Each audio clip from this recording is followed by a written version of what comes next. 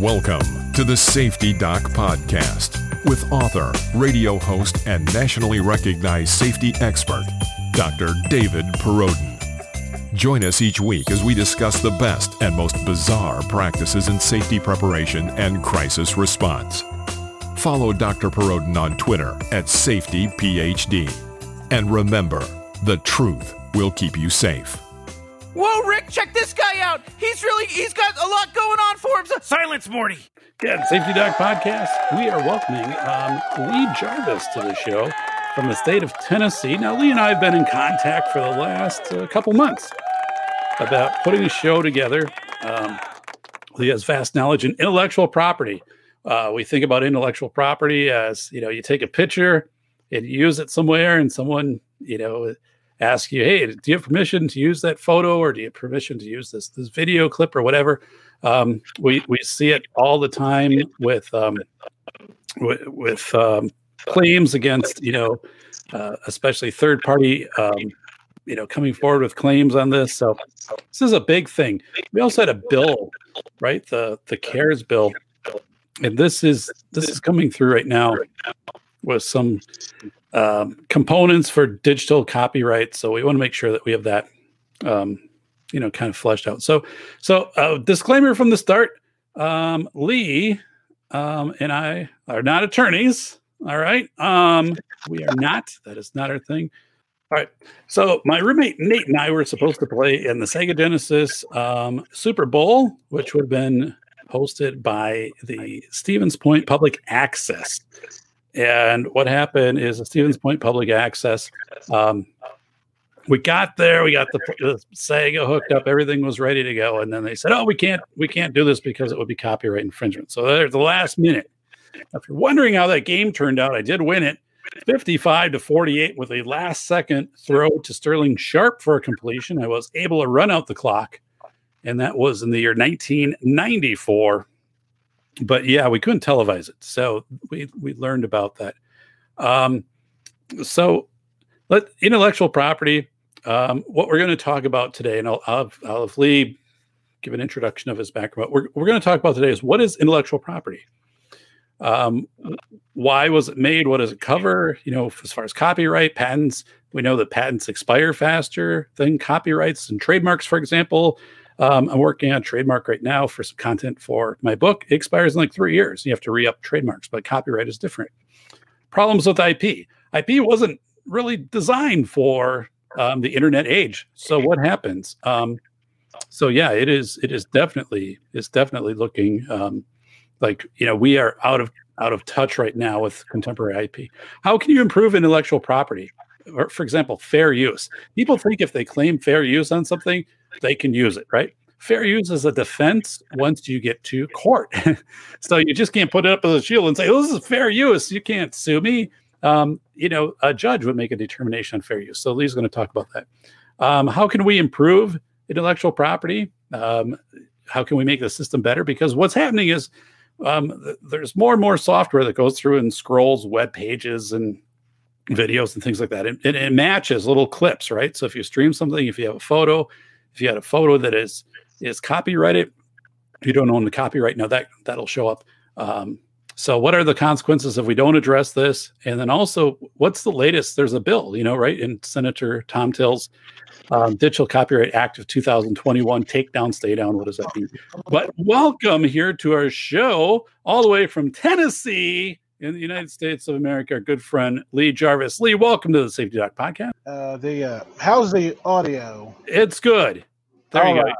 I switched from the RTX to the hardware. All right. Again, there are some complications with communications right now in the state of Tennessee. That's where Lee is at. But it looks like we've got this clear. Jeremy heard about this bill thing. So Lee, tell us about yourself. Well, I'm a 40-something. I'm a disabled 40-something with just a lot of interest in technology and how some laws are supposed to work but don't work, the processes of things. I've always kind of been interested in intellectual property because they've change things almost every 5 or 10 years. In the 90s, you could make backups of anything. And in the 2000s, that got reduced to certain things with the caveat that you can't break digital copy protections in order to make a backup of the stuff you buy. Oh, right. That's DMCA, the Digital Millennium Copyright Act. So Lee, what is just give us an understanding here. What is intellectual property? And I guess I'll give a little feed into that because people use different images for podcasts or blogs or in newsletters and things like that. What is intellectual property? Give us an example of how that's defined. To keep it as simple as I can, it's you owning a unique idea. Patents deal with devices, but copyright deals with more general, broader subject matter like literature and such. The more common or the more kind of vague it is, the harder it is to copyright. But as systems and process gets more easy to find things, that common usage is going to peak out fast. It's going to hit a peak fast. So when I'm thinking about intellectual property, so if somebody takes a picture, they own the rights to that picture. Is that correct? But then if they upload it to like Google, for the most part, yes. If you have two people taking a picture of the same thing and it's the exact same image, but one's copyrighted, you may have some strangeness going on, especially if the photographer is really sue happy.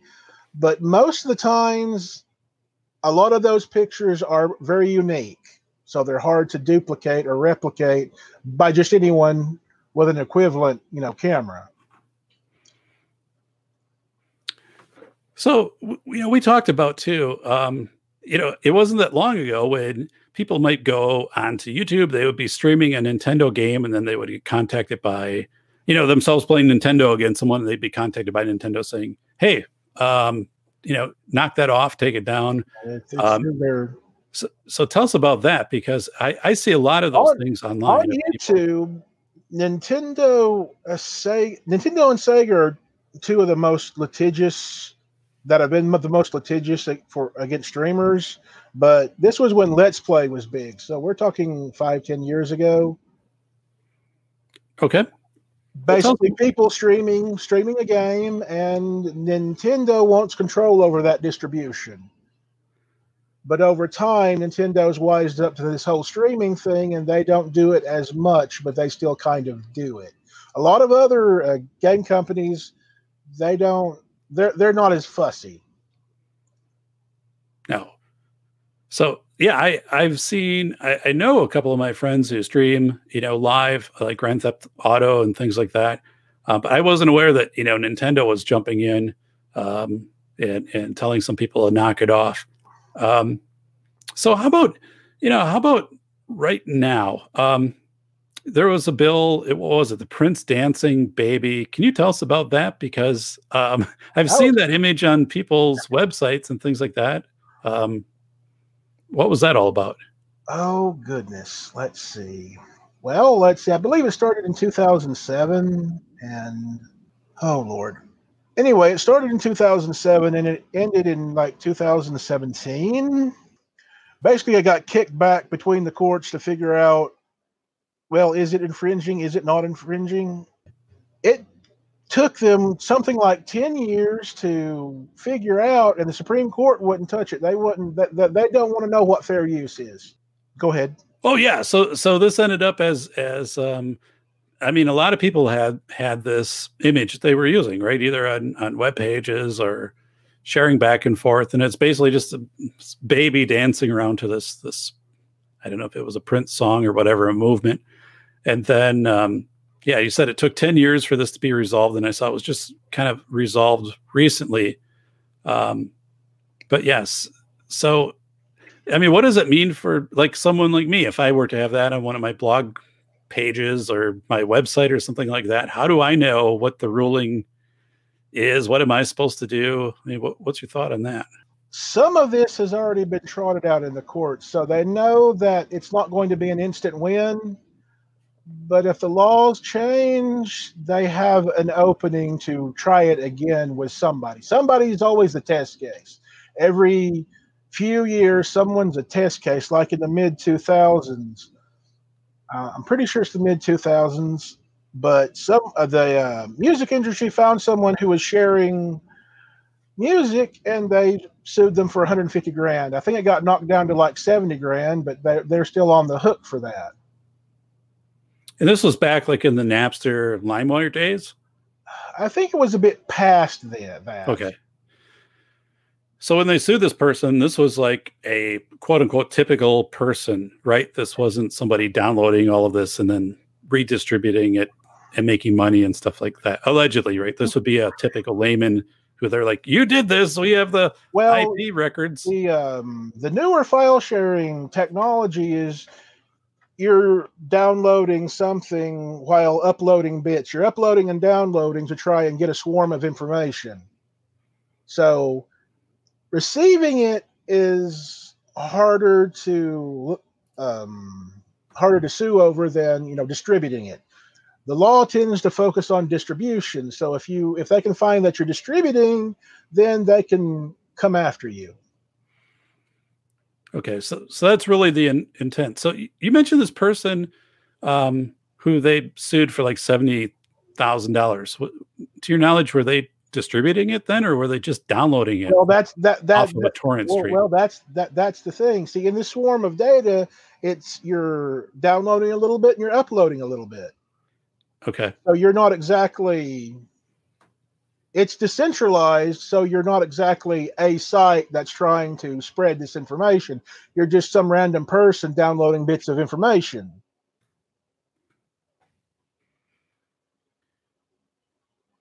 I have a comment from Jeremy Arthur in the chat, and he says, going back to the gaming discussion, it would seem that game companies would want people to share their experiences with their consoles. Is that kind of your take right now? You said like Nintendo and Sega, especially Nintendo, is kind of backed off. I would think that the old adage, any advertisement's good advertisement. Yeah. So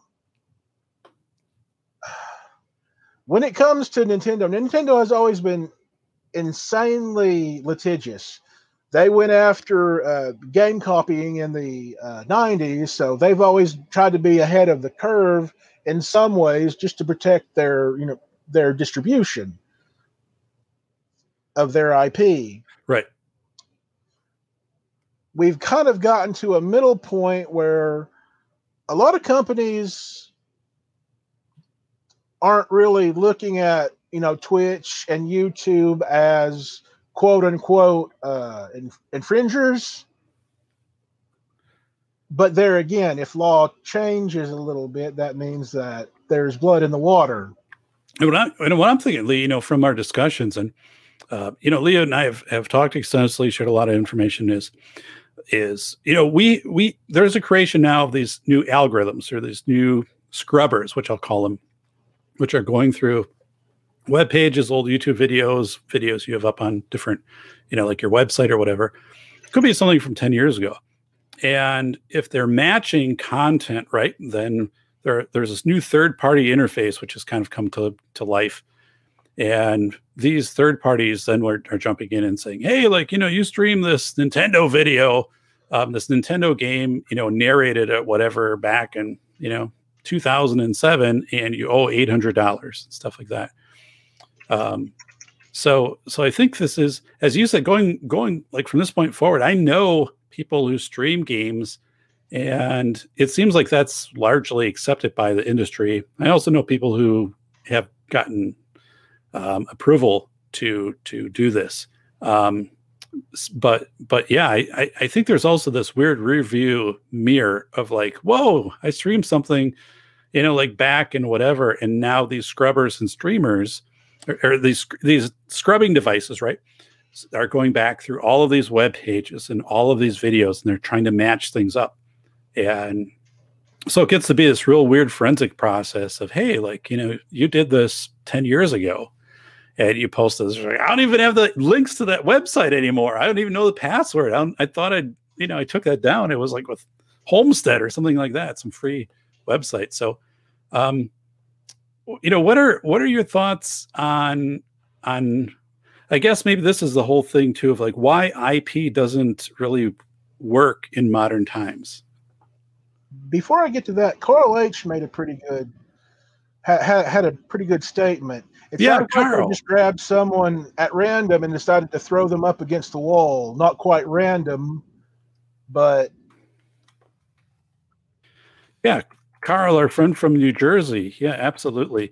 And I thought so. I remember, as we do, Napster and LimeWire, right? The networks, so you could just download. RIAA was going absolutely insane over it.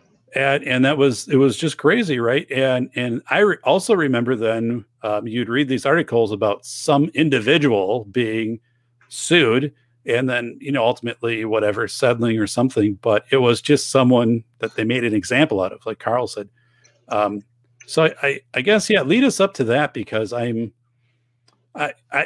seeing with more of these scrubbers, for example, people are contacting me and saying, or I'm becoming more aware of it, of saying, hey, like I was notified of something I put on a blog 7 years ago or something, that we streamed, and there was something in the background, and now there's this third party coming after me. And I guess with, LimeWire and Napster, people should have known, obviously, when you're doing that's illegal content, or illegally obtained content. But so yeah, what is your thought? Are people being kind of singled out, saying, "Hey, we're going to come after you," or is this like going to the robot, or not the robots, but the algorithms are going to make this more common, where people are going to be getting these notices left and right? As long as it's an official part of the IP owner and licenses and whatnot, I think what we'll see is they will attempt to find it and then try in some way to negotiate with you, even though the way they negotiate is heavy-handed, but they'll try a way to work with you before they move it to the courts. It's really going to be up to the courts to figure out, what's grandfathered in and what needs to be dealt with. And I almost want to say that the way things are going, we're going to be looking at reverse class action suits. Tell us about that. What do you mean? Where thousands of people are infringers, so they're all bundled together and they pay, $5, $10, $20, $50, $100 each. I mean, if the law will allow that is. I'm not 100% sure if the law will allow that, but it sounds logical. I mean, that's what a class action is, where, hundreds, thousands, millions of people gather together to sue this one giant entity. Well, the reverse could come into, existence. Well, go down that rabbit hole a little bit more, because I'm trying to figure out what that might look like. Okay, so let's say BGM, the one that tried to do a Christmas album that had copyright stuff in it. They're a huge publisher of copyrighted music, and they've been found to infringe on copyright. But let's say they have compiled data from various services, and from various services like scrubbers or just websites and whatnot, and they've compiled the data and they moved to class action.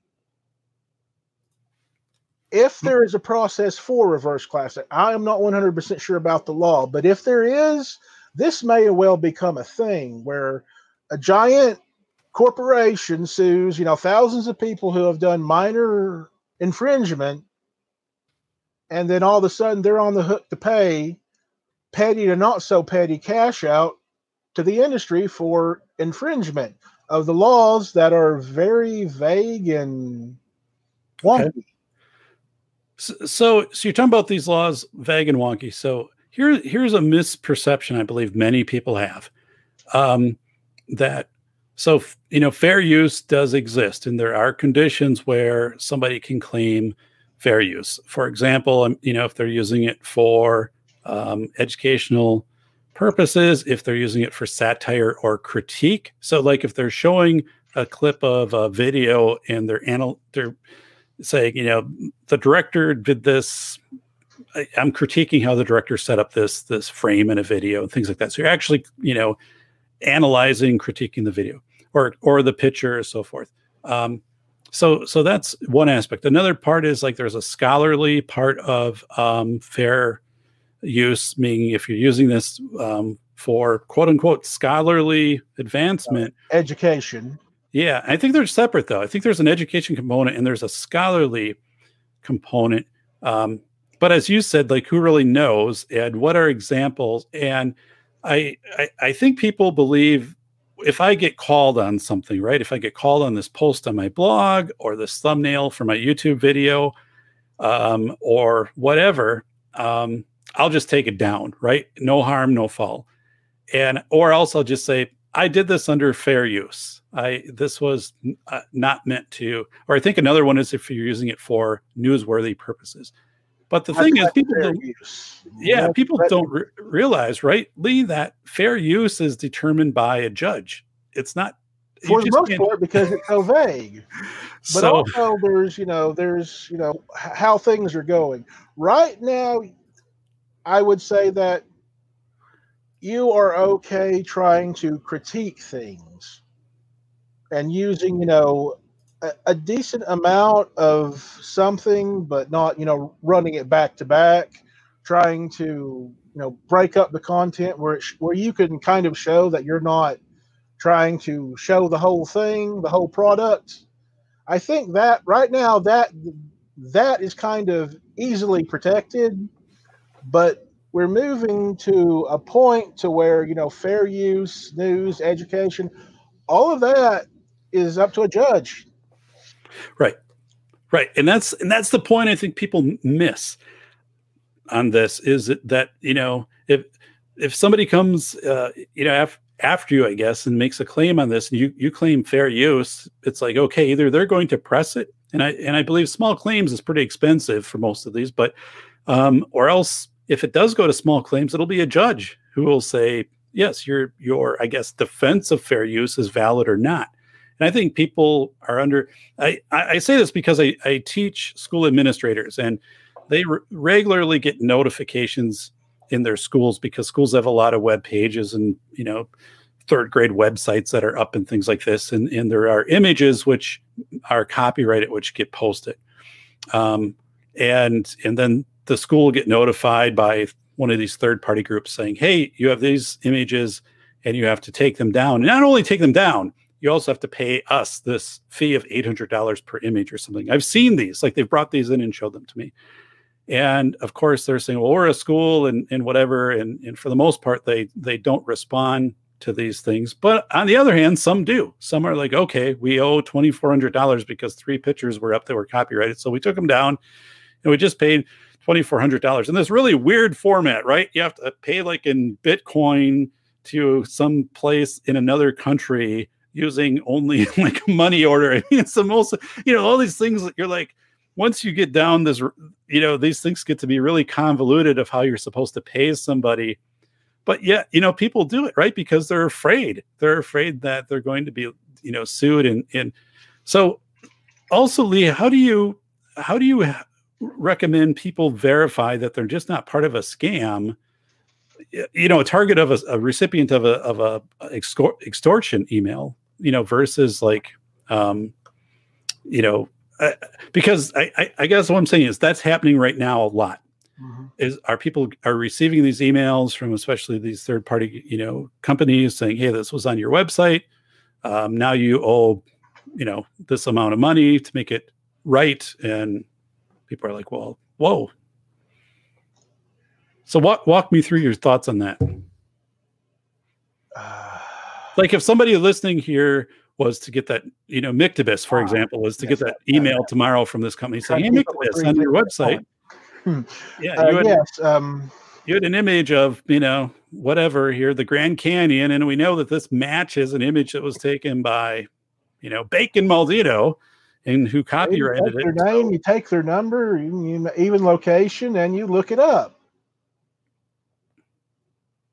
That'll help you, trying to figure out a little bit of what they are. Once you figure out kind of what they are, then you move to the next step of seeing if they have any valid claims, Google searches and whatnot. right. I mean, I'm reminded of problems we had 10 or so years ago with the robocalls. You would get a robocall and they would be recording for affirmative statements like yes, uh-huh, and such, so they could bind you to a contract. Right.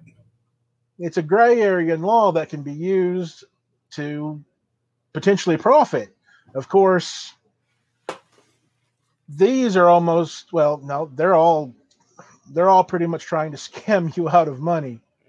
But of course, you've also got the scrubbers that aren't exactly doing due diligence, and they have public domain stuff listed in their scrubbers, and they send out copyright warnings over the public domain stuff, and you have to show them that Yes. you're using public domain. I had a Fallout 4 video with some old oldies music on it, and it was in the public domain, but I was still hit for something. So that brings up a question in the chat. Mick Biss wrote, makes me wonder how all those old amateur fitness channels my wife watch are allowed to play recent popular songs as their background music and stay up. Like, any thoughts on, is it just because the scrubbers haven't got to them yet, or? Well, I hate to say it, but Twitch and YouTube are kind of similar in that if it's not too dicey, not too spicy, and it's making money, they'll ignore it until there's a precedent to, nuke it from orbit. Okay. They let a lot of things go because, it's a big nebulous system. You can't exactly fault them because Section 30 pretty much gives them a lot of protection. Or at least I think it's Section 30. Section 20? Yeah, that's Section 230. Yeah. 230. So what I'm seeing is different though. So what I'm seeing is, right, if I upload a video to YouTube and I pay for a company, I have a license for the audio tracks.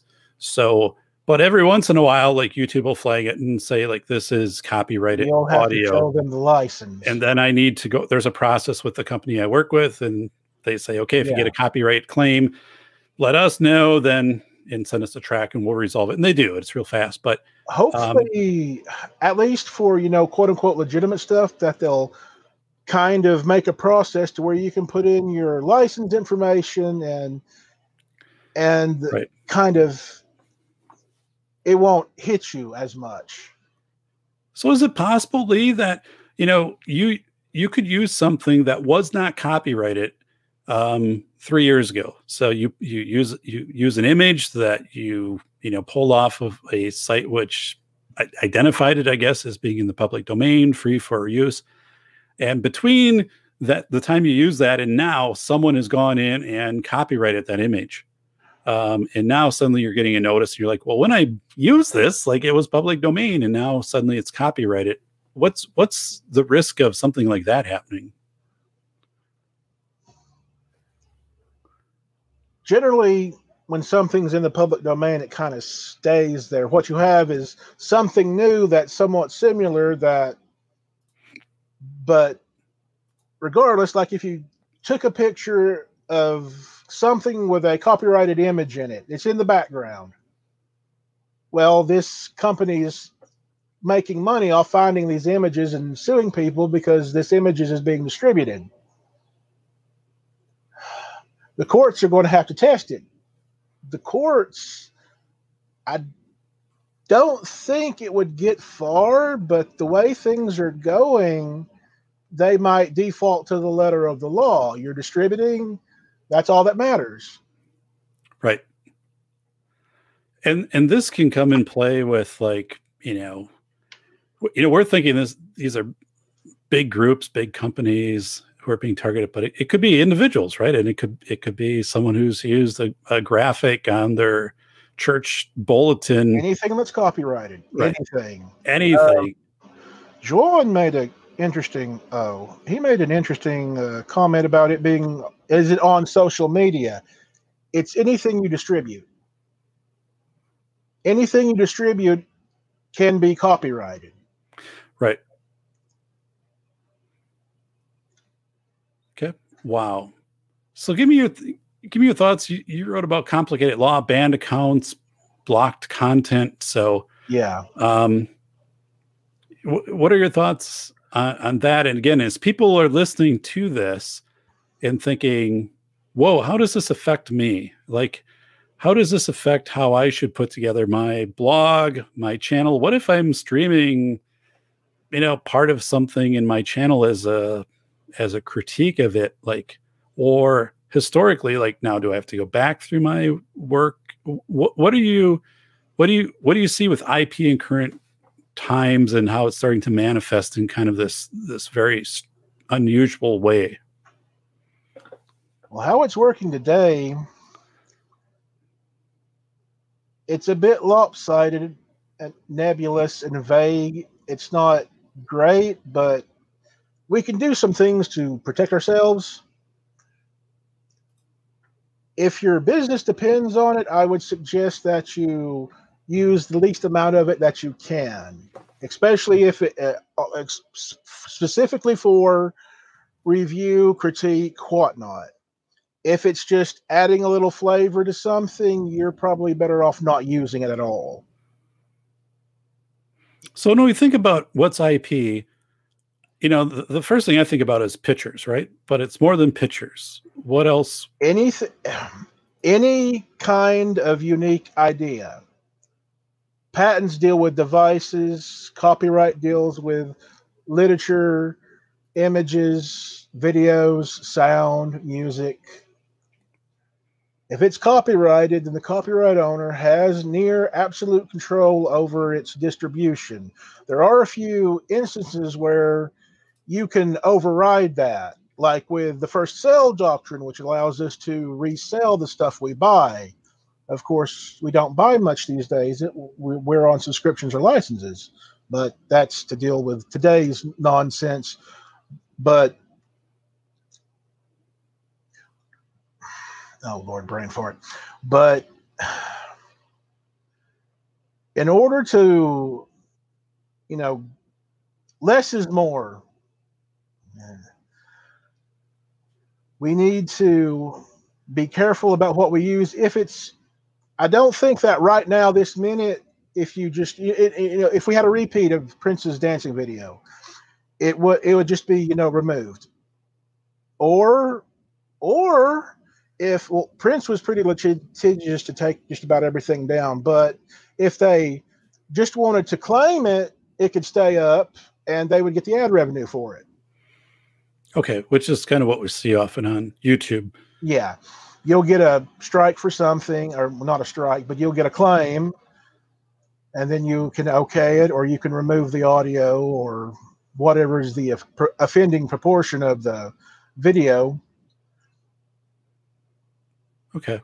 So there's a comment by Jeremy Arthur. So sharing the content is infringement. Personal use is okay.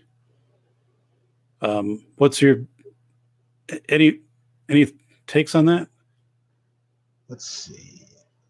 So I guess, and Jeremy, maybe if you can elaborate on that a little bit, but I'm assuming, like, if it's an image or something you download and you're not distributing it. Yeah. Okay. I see it. There's a lag in my head. Yeah. Yeah. Well, no. Yeah. I mean, maybe it's just something really cool that you want to study more, or something like, personal usage, you're not distributing it. You just have it. See, the copyright IP law, copyright deals strictly with distribution. And you have a smartphone, therefore you're a distributor, so you better watch what you say. But I don't think we have to worry about that yet. But that is a possibility. Yeah, that they could trace that you've downloaded the image or whatever. But I'm kind of with you. I think that's pretty far out there unless Well, someone has gone whatever, into distribution. image, copyrighted image that you might have, when you share something with somebody else, or you say a sentence that's from something that's copyrighted, the system can, look at this, this is infringement. So, now what? Wow. So give me your thoughts on, okay, first of all, and I've seen this in the chat a little bit, but if you were to receive, Carl, yourself, something tomorrow from a third party company, we've talked about some of them out there. I won't talk about any of them by name, but you receive something from a third party company saying, hey, Carl, like you posted this on a website or in a newsletter or whatever, it's copyrighted and you need to take it down. And also you need to pay us $1,000 because you've done this. And it's a third party, right? So this isn't it's not necessarily the owner of the image. And you're like, whoa, this is different than YouTube, because on YouTube, if I violate, I get a notice, and it's usually, do you want to edit this out? Yes or no, or else like the video is not monetized or whatever. It's not this heavy handed thing of YouTube saying, by the way, you've just been fined $1,000. How would you respond to that if that notice came to you? And it's take a name and number and try and figure out what they are. But I would also share this with the local police. I am not sure what departments, because we're kind of in new territory, but I know they have just general scam, a department that deals with scam and whatnot. So you could, talk to them about it. Okay. So I think maybe one of the takeaways here is, in some of the research that I've done, is there's a large net cast, right? Because it doesn't cost much now to have these software programs go through page after page after page on the internet. And if they make a match, then, they find out who owns the page that's on the website or whatever. And then they send out an email or a letter, and making this request for this, not only to take this down, but then this payment of a large amount of money. So, I mean, if you're getting something like that, I would guess 5-10% of the people pay that right off the bat, because look at how, I just believe that there is a large level of compliance with that. I mean, 1 out of 10. I would guess. That's how scammers get by, is that 1 to 10% that actually fall for it. And people are like, I don't, okay. So I think it's educating people of those types of things. And then, I guess you can always, try to locate if it was the original, owner of whatever. But I think good advice, right, is always take something down if you're made aware of it. Somehow, if you're using an image that you thought was not copyrighted, or someone provided it to you and you were, again, under the impression that it wasn't a copyrighted image, and then you're notified that it is, take it down immediately. But again, I'm very leery of these companies coming out and saying, yeah, you owe whatever, because again, I see these school districts getting hit with this consistently now, because the scrubbers are getting better. The technology is getting better. So they're just going page after page after page and finding these things, and people saying, well, I'm just going to pay it. And that doesn't mean there's another company out there, right? That all these companies work together. There could be like 100 companies and they all find the same thing and send the same exact notice. So what can we do to fix this system? I mean, how can we make IP with the system we have? Put hard definitions in fair use. So you have the normal fair use now, but you have a hard percentage of time that you can use, or you have time and quality percentages. So if it's like very, very, very low quality, it's not going to compete with a copyright owner. If it's small snippets, of the whole thing, it's not going to compete with the copyright owner. These would at least give us a buffer, but it doesn't fix the inherent problem of the nebula system based on distribution. Right, because it's owning and then it's distributing. So how would you propose this be fixed? Because here's what I see. Here's what I see. If this isn't resolved, the technology is just going to exponentially improve, right? So these third-party companies, for example, are going to find more and more things that potentially violate copyright. They'll be notifying people. There might be people who are summoned into court, and so forth.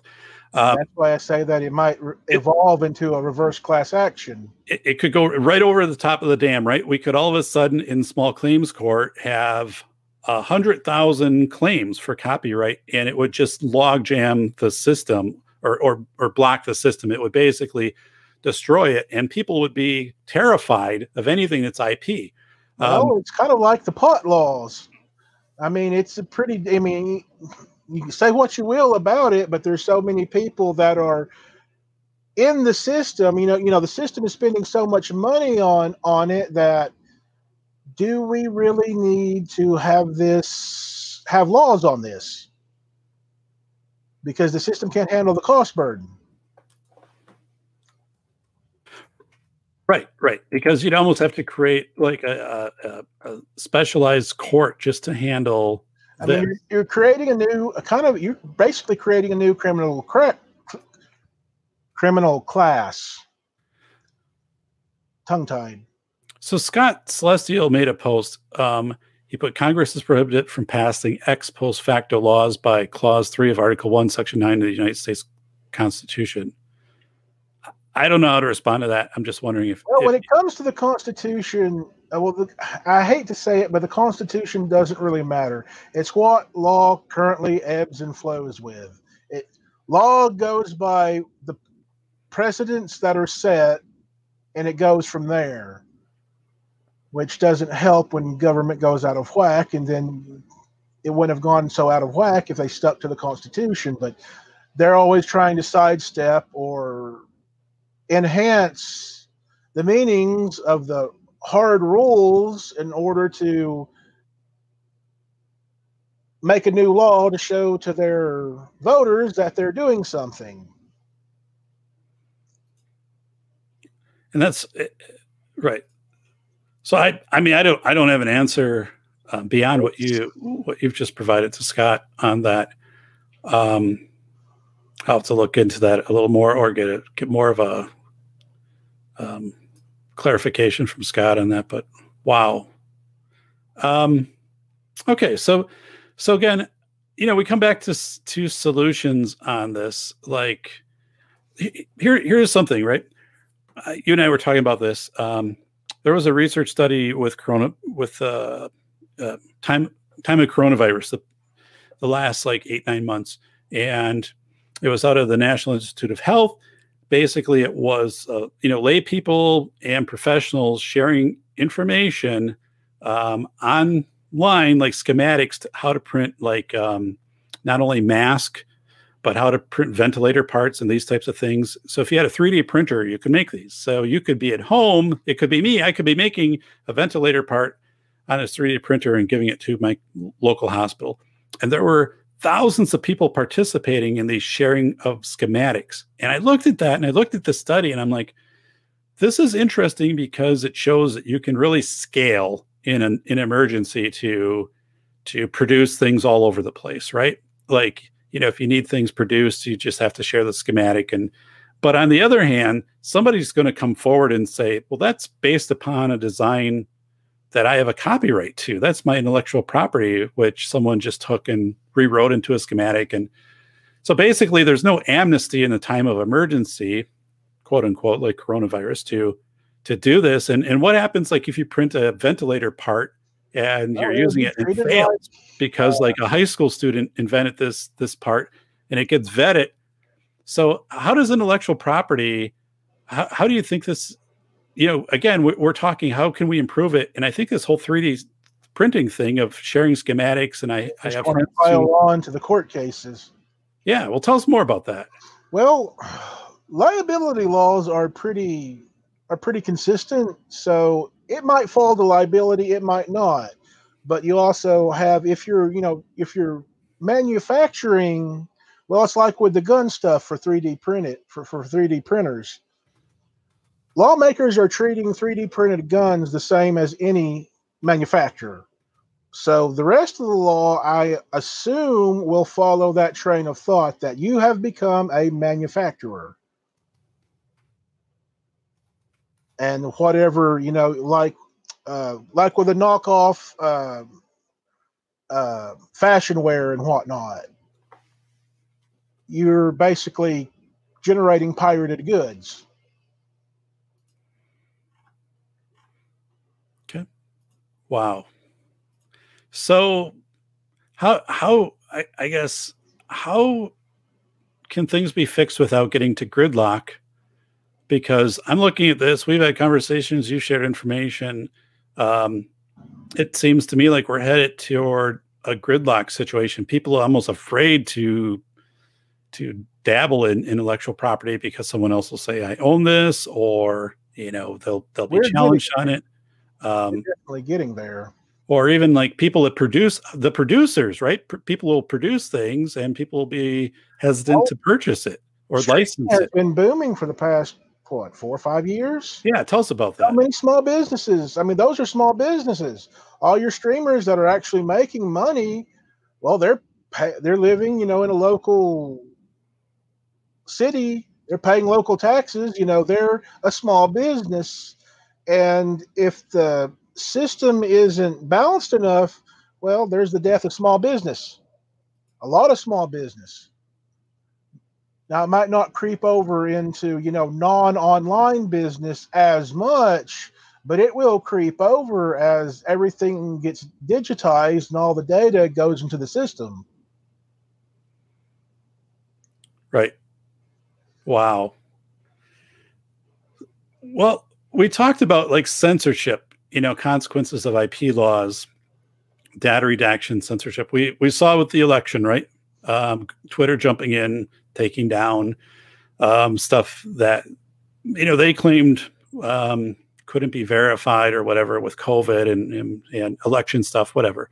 But now with intellectual property, where do you think things are going to go with data redaction or censorship of people claiming, like, that's my intellectual property that was shared, or there'll be some scrubber match, not only an image, but like maybe a song or a statement or a speech or whatever, and it'll just be removed? Or like, because what I envision on this, Carl, is there could be this massive censorship, which is all automated. It's all of the Twitter already does that. Yeah, exactly. We've already tasted how the automate, how the algorithms go in and clean things off. And I have a friend that does an outdoors channel on YouTube, and he said in the last 6 months, like a lot of his stuff within the first hour, there's something in it which is, completely benign, but it matches or whatever, and it gets idolized. It's idled for like 24 hours and then released or whatever. But that doesn't save you from the scrubbers. But at least you're armed with information to give YouTube. They'll use it however they see fit to use it. Before we get into the censorship aspect, if anybody knows any resources to help people negotiate copyright law, please give them up. More information is always good. Don't you think? Yeah, no, please do. I contacted, so I teach a few legal classes at a university level, and I contacted a lawyer this fall who nationally specializes in IP claims. And it mostly, my question was, I'm teaching at teachers plus school administrators, and they're getting inundated with this more at the school administrator level. What are some things that I should tell them, and what are and basically what he affirmed was, yes, these third party scrubbing, devices are out there, and now these companies are coming forward, and he did name a few of these companies, which aren't very hard to find, I guess, if you were to do a search.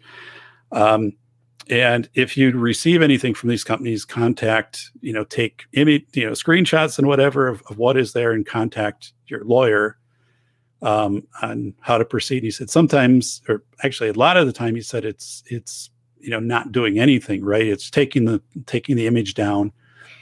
But he said it's of course, again, we're not giving legal advice here, but that's what he was sharing to me, is to, time capture, what they're saying you have, which is violating, remove it, and then, seek with your attorney, which seems kind of crazy, right? Because none of us have an attorney in our back pocket to do this stuff. But well, that's how the lawyers get their money.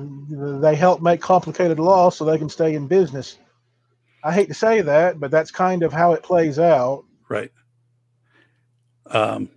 Wow. This is... The censorship angle is always going to be kind of hit or miss, but they can claim copyright infringement and just cut you off because they don't really have to prove what you're saying is factual or not. They can just decide right then and there, and just poof, you're gone. Right. Wow. Yeah, I have no idea how to counter that. You were talking about Senator Tom Tillis. So we have this new legislation. What is it? The new CARES bill coming out at some point. And with that, there's been a lot of talk about Digital Copyright Act of 2021, streaming and all that. If, for example, if you stream stuff, you could have 10 years in jail as a felony. Tell me what you know about that, and if anybody listening, what that might mean to them, or if it's, again, as I read one article, it's like, this is targeted at the big violators. And I'm like, whoa, that's like a subjective term to say big violators, because, I'm not sure that's exactly how that would play out, but they're primarily targeting the sites like YouTube and whatnot, but there'll be carryover, and they'll target, the highest grossing streamers or anybody else with money. And then there'll be, I don't think it directly targets common streamers, but it could. It easily could. Oh, what was that? So what I see also, Lee, is it's easy to go online, right? And if you type in like Family Guy on YouTube, like 100 people have made Family Guy best clips from last year or something, and they just like completely just clip things from Family Guy and post them. There's no critique of it. There's no anything, and they've got like 200,000 views. I mean, are these the type the system might already have that monetized? The IP owner may already have all the claims on it, so the channel is not making any money or making very little money off the video. It's like other people said, well, what if you have, just a tiny bit of content, of copyrighted content in your content that's hours long? Well, it doesn't matter. YouTube tends to just monetize it to the IP owner. Okay. So in YouTube, it's probably not that big of an issue. How about, Bacon Maldito writes, what about filtered pics, videos, cover songs, and you and I altered content? You and I talked about this. Like, you could go into Adobe, right? I could go into my Adobe, and I could make minor changes to anything or apply a filter. What does that mean? I've not heard any cases, satire or parody, dealing with Photoshop, but I'm sure if you go far enough along that it would get to satire and parody, which are better covered parts of fair use. But what if it's not like satire or parody? What if you just take an image of whatever, and then just just cropping 3 or 4 things together, putting a filter on it, pictures of Obama or Trump with like different Old things. West filter. Of course, they're public people, so they don't really have a copyright, quote unquote. But all of those random things, if it's if you can see the copyright, then it's infringing. if the IP owners are litigious, they may come for you. If they're not, then you don't really have to worry about it. Yeah. Right now, streamers are basically, people who talk over, background music or have images show up in their videos and whatnot. Right. They're kind of the main target of the CARES Act. And that, yeah, because what I read is, some of these people are making like $1 million off of other people's content. But again, I'm like, oh, that's okay. Like, I understand you'd want to go after that, I guess, but you're also going to be catching somebody in there who is, I guess not using things for the intent of profiting off of distribution. I don't know. I don't know enough about the legislation, except, it's gotten a lot of media coverage in the last week, and, what this might mean for people. And I guess there's always this thing of, what does this mean retroactively? Like, what does it mean if you did this? You live stream part of a Whitesnake concert 3 years ago, and while you were like there, and now what's the deal? Well, is the IP owner, going after, some of the bands and singers do not like their content being, shown around too much. But if they start going after it, there's a good chance they may come for you. Right. And that's where we've said that, this thing of, is there going to be some, legislation or reverse class action for people to get out of this? Or because this is a small claims court thing, right? I mean, that's my understanding for most of this is it's processed through small claims court. And, this could be claims is under 500. I'm not sure. I guess what I was looking at is I was researching some of these cases, and for example, it would cost, if someone was to file a lawsuit because of, let's say, an image or part of a song that was used in a YouTube video, it would cost them, anywhere between $1,000 and $2,000 to file that, plus like consult with their attorney. And so, there's some barrier into this, right? Like, because there's a barrier, it's keeping a lot of lawsuits at bay right now. But I also wanted to get into, like, what do you know about Creative Commons? So Phil Henry, just a little bit. Same for general user license. Yeah, it's a lot of reading. Of course, anything much is a lot of reading for me, but it lets you know what your limits are, so you can more, comfortably and safely navigate licenses and rights, copyright. So, and Phil brought up a great point here, Lee, and that's that, nobody teaches Creative Commons or fair use, really, like at a university level. Like, I mean, I have 2 master's degrees and a PhD. Never was covered once, like anywhere. It all centers around distribution, and we've really only, when did smartphones really, really, really become popular? What, middle 2000s? Right. Late 2000s? So we've only had 10, 15 years or so of steady progress in that people can share more and more information. Well, there's a lot of copyrighted information that's being shared, and not in a file sharing sense of way. Well, that's something new for the lawyers to latch on to. Tell me more about that. Is it fair that, like simple, quote unquote, fair use? Is it fair to people that fair use is so vague that they could be hit by a random lawsuit?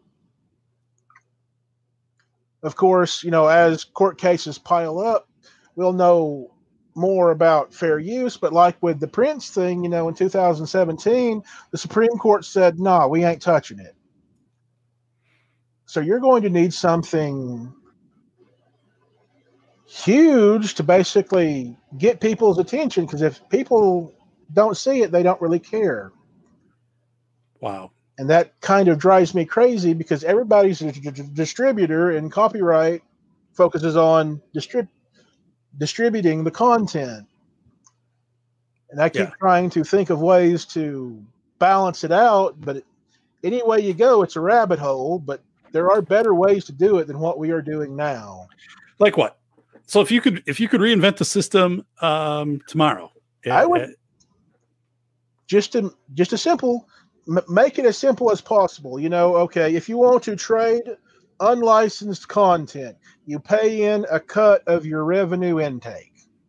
No fuss, no muss, just whatever you bring in, a cut goes to the IP owners. How that's distributed is a rabbit hole in itself, but you get the general idea.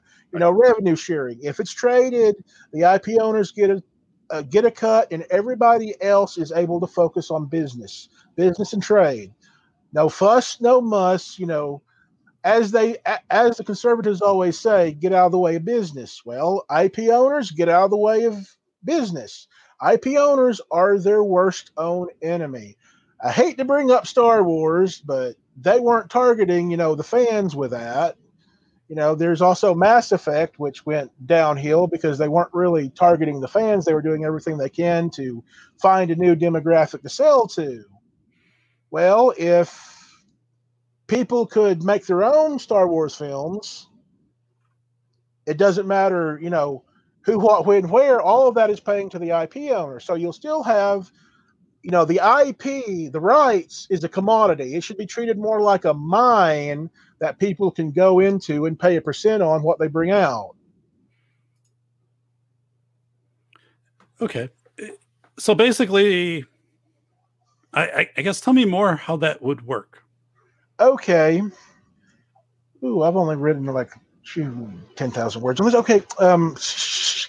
Well, I keep trying to, boil it down. So basically, my system is 20% default max cut. This means that whatever your revenue intake is, and that's from donations, merchandise, anything, all of that, 20%, you can either, divvy it up into what's selling, and you break the numbers down and pay out to the IP owners from that max 20%, or the industry can make a system that does all that. But any which way you do it, the 20% is the default. We still have licensing, we still have fair use, we still have public domain. For the IP owners, IP does not expire. And if you focus on, trade and not distribution, you could even potentially get rid of first sale doctrine, because, we're focusing on the trade. And, when people, sell off things, a little bit of that goes back to the IP owners. Every little bit would help, go to the IP owners, who will be focusing on investment. See, they're on the investment end, and everybody else can focus on, content creation.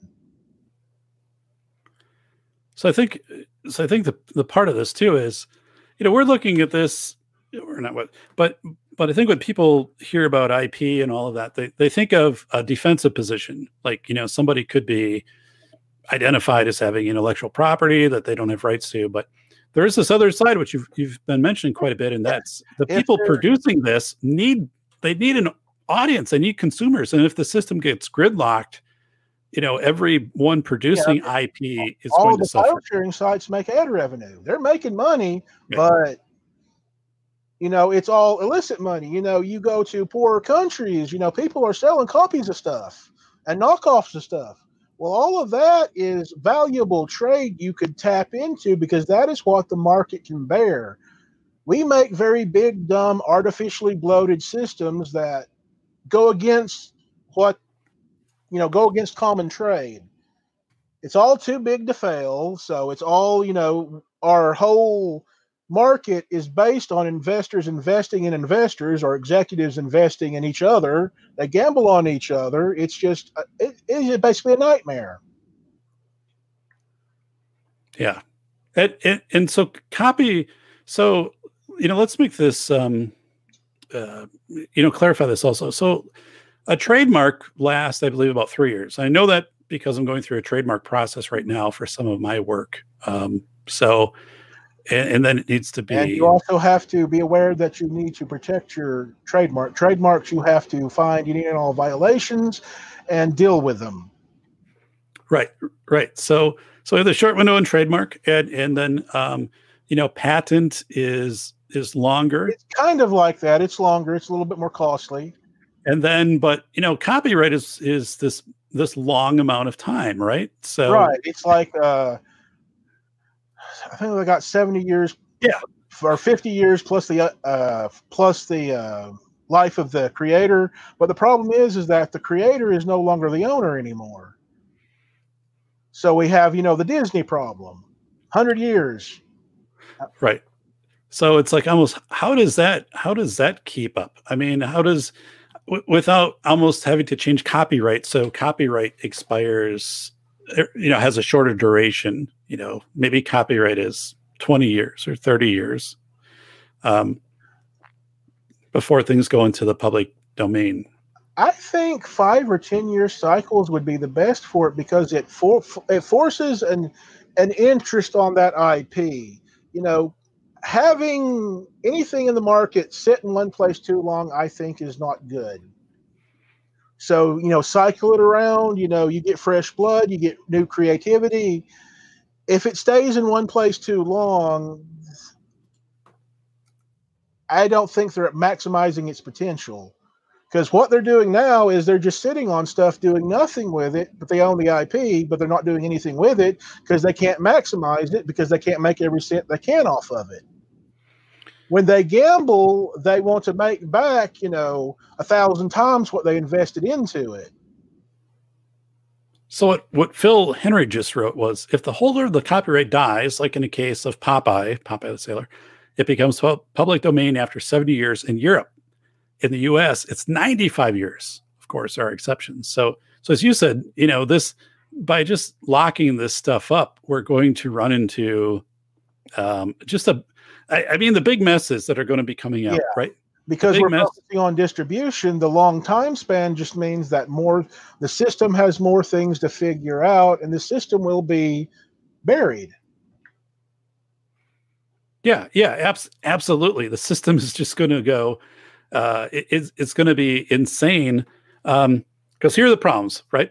One is these scrubbers, these algorithms, these electronic. You just imagine like someone has a office building and all they have is computers, which are just bringing up all these web pages and trying to match against these images and video and audio clips and things like that. So that's happening.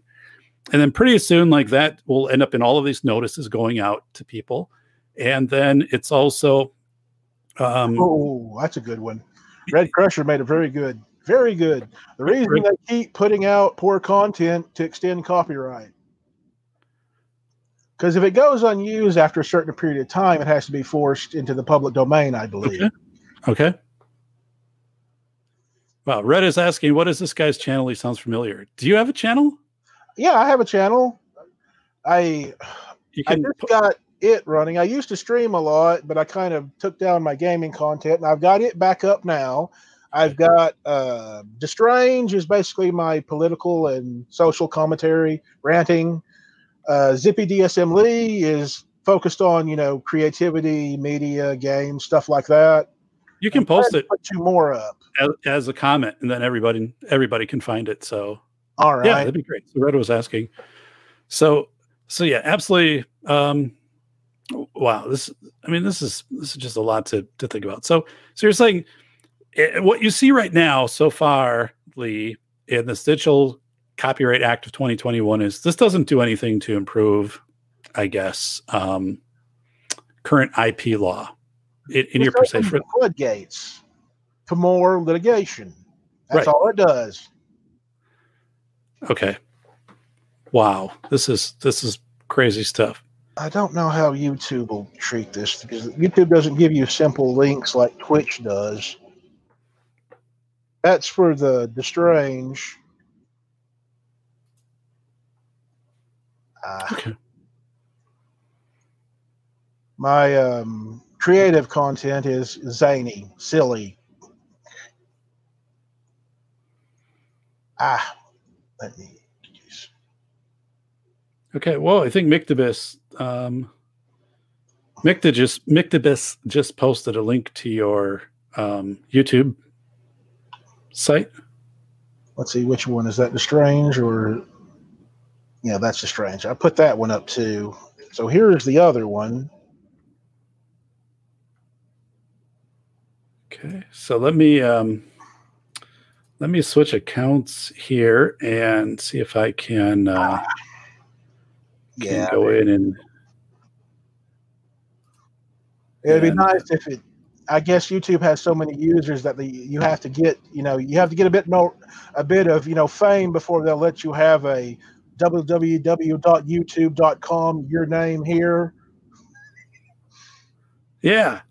So I'm going to just for people in there. I'm going to post it. I think I've got it up now. So I think we're in good shape here. So that's it's good stuff. So yeah, because the way YouTube does their demonetization, I'm trying to keep my channel separate. I know Zippy Lyrics is going to be demonetized, but I don't really care. I just love fiddling with lyrics. okay. Zippy Labs is game modding, and that'll be random because random stuff in the games. Lollipop Chainsaw, the Lollipop song by the Chordettes. Yeah. For a few years, it wasn't being hit on Twitch, but like a year or two ago, it started to get hit. So when it plays, you're muted. Okay.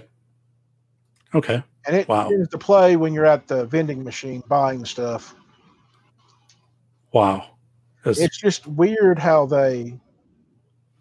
but I believe that Five Finger Death Punch's Way of the Fist is still, they're not hitting it. But, the Twitch has changed a little bit since I was streaming like a year or so ago. So this is going to be an interesting ride. I tend to play game music in the background. Only once in a while do they ever say, well, this is from, a very fancy, original soundtrack, so you can't play that. We claim that. So Lee, we talked about this too. Like, so what do you think about, in your opinion, should there be an amnesty for somebody if they're notified? So I bring this up because, right, if you go to major airports, there's a big container and it says like, this is the drug amnesty box. I wonder what kind of amnesty Amazon got with Twitch, because they've owned that for a while now. Yeah. And the music industry was not going after them, tooth and nail. They were just, muting the segments of the videos or muting the whole video if it had, if the scrubbers found content. Yeah. But now it's, your channel might be in trouble if you do that too much. Well, right. And this is the whole part too, where we start to get into what in the past, what is forensic, right? As these scrubbers go and they say, hey, like, this was posted. And I found something that indicated, like, if you posted a copyright image, for example, and let's say unintentionally, but again, and take away intention, but let's say it was up on your web page, like it was to augment a web post or a blog post or something. And you're notified 3 years after that by the alleged, holder of copyright, that there is a statute of limitations of 3 years that has passed that then comes into play in the court. Like if you haven't been notified within this 3 year span. I did find that in some redundant places. But yeah, so one of the things, like, current precedent, what they're doing in the courts right now with it, I think there would be, some, but if the winds change, they could go at it all day long. Yeah. So I would, how do you see this as censoring? How do you see, because here's how I imagine it could happen, right? Like someone could say, like, that's copyrighted content if you're posting something political or something about current events, which might go counter narrative, and it might be enough to get Twitter or whatever to delay your content for review, and by the time it's released, it would be no longer relevant to what's happening in real time. I guess how do you see this? And then I'm going to come back to this with, we talked about deep fakes. Like deep fakes are going to create incremental problems with intellectual property.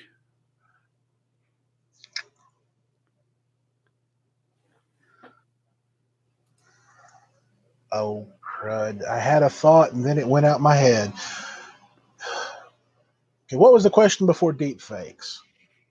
How do people, okay, let's say that I'm posting content, but suddenly I'm targeted by people not wanting my content to get out there. So they're saying, oh, it's a violation of IP. Well, maybe it's not at all, but that's just something they're saying because they know then Twitter or whatever will react and suspend it for 24 hours. That's just another mechanic they have. That's just another tool in their bag to curate content. That's what I was thinking before, is they're trying, much like an IP owner, they are trying to hone and curate their content to a point to where it's always making as much money as it can. YouTube delays a lot of videos when you put them up. I mean, you can go to the ULR, but people won't be notified until, it depends on where they're slotted in the curation system. Okay, yeah, tell us more about that. Well, channels like Jim Sterling's Jimquisition or Forgotten Weapons, or basically almost any gun kind of focused channel, well, they're going to be, a few dozen rungs down the ladder. It's the hip new stuff that will be, distributed first, and then next, and then next, and then next. They're trying to curate the information so they can maximize profit. I can't stand that because Walmart's doing it with their search engine, and I can't find the stuff I want because I have to deal with 50 items that they've curated for me, but that's not the item I'm looking for. Right. Yeah. So we have that to deal with. Search engines, giving you 10 things that might not really pertain to what you want, but because it's been sponsored, it's going to show up. Well, that's a good one from Andrew S. How do companies have copyrights when everything today is a remake, nothing is original? Well, that's kind of the point. They have to publish something new in order to keep the copyright. Or they have to publish something that's published or republished. It doesn't matter if it's new or not, as long as they're publishing it, they can maintain the copyright. If they don't publish it, then after 20 years, it's public domain, or there's some time limit to it. And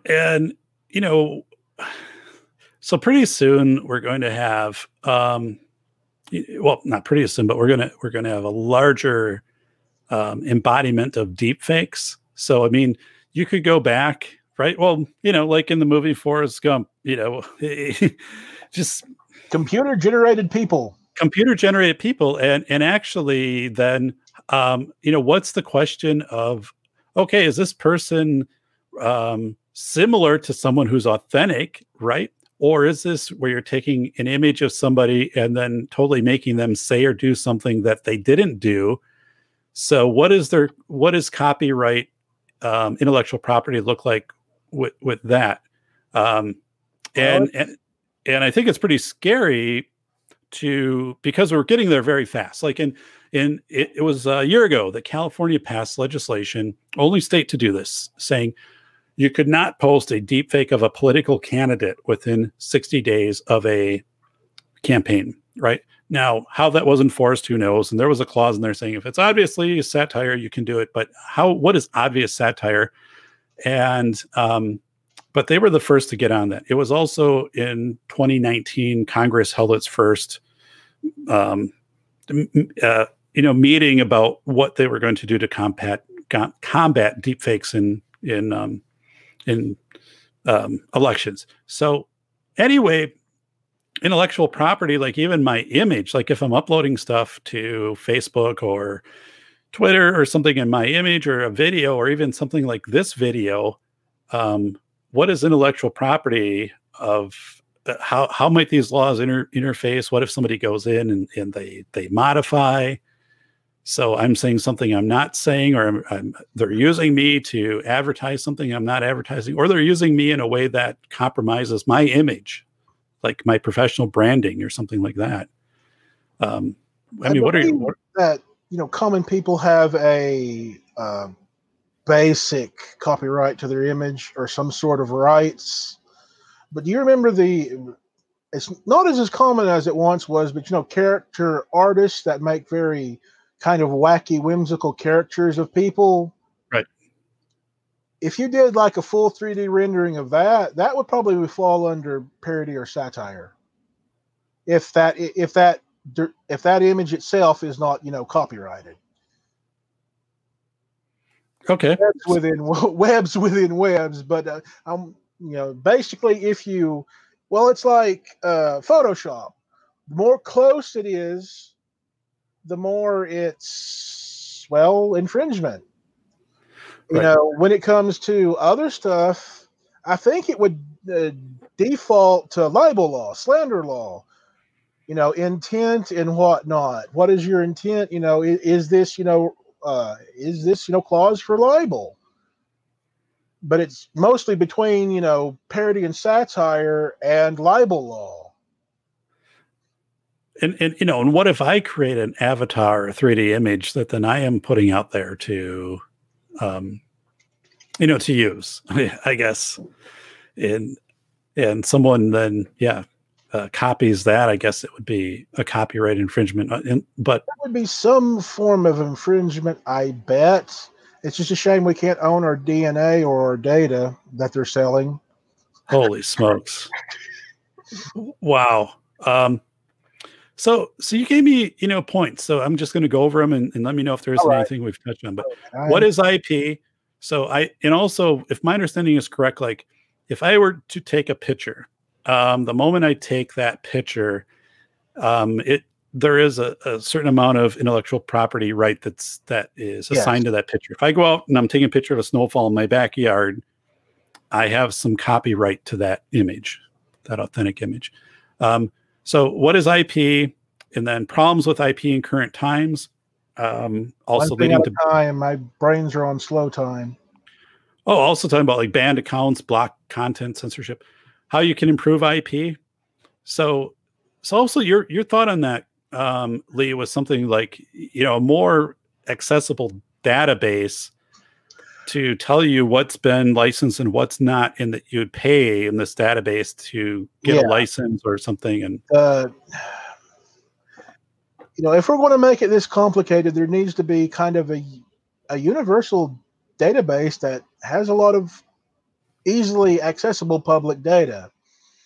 That way you can find who owns what, and then if we have a system that is that easy, then the license makers will make licenses where people could use them easily. One of the problems we don't really have that right now is because, high and best use.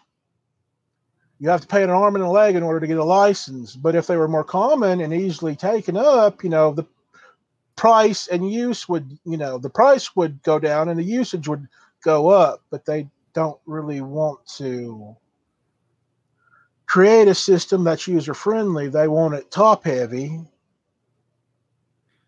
So what I'm thinking is, we talked about this too, of like music. Well, back in Napster, LimeWire, 25 years ago, people going online and e-donkey. And then what happened was, like, for example, Amazon. If I want a song, I can go on Amazon and for 99 cents for the most part, like I can just buy it and download it in a high quality MP3. But so do you see that system maybe happening for more intellectual? Well, property Napster, things? a few years after the Metallica lawsuit, a few years after that, they went legitimate. They went as kind of a subscription based service, not quite like, kind of like iTunes, really, where you could just download the whatever's on the thing. Oh, I don't know if that would happen much with music because we've got iTunes, we've got Amazon. The Right. market will only bear so much, but the main, the biggest IP owners will go to the top 5 or so biggest sites and just blow off the rest. They have no interest in doing anything that's going to not make them the most money they can make. Right. Wow. So what are some takeaways for people? From,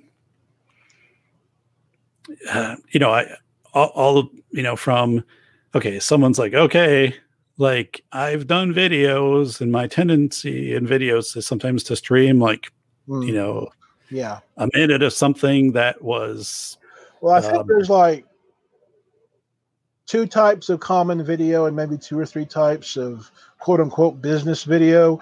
For common, you're just basically doing things for the fun of it. And frankly, it doesn't matter if your channel gets demonetized because you're just having fun. I mean, if they whack it, you'll make another one. okay. I mean, it is what it is, but you don't, until they actually want to go after each individual drop of infringement, I think stuff like that will always go on. How they will moderate it will be based on their terms of service and if they're actually making money off of it or not. For business stuff, I would use caution on commentary and reviews, but in general, less is more. It's try and use as less as you can to get your point across fully. So when I was on PBS, I used a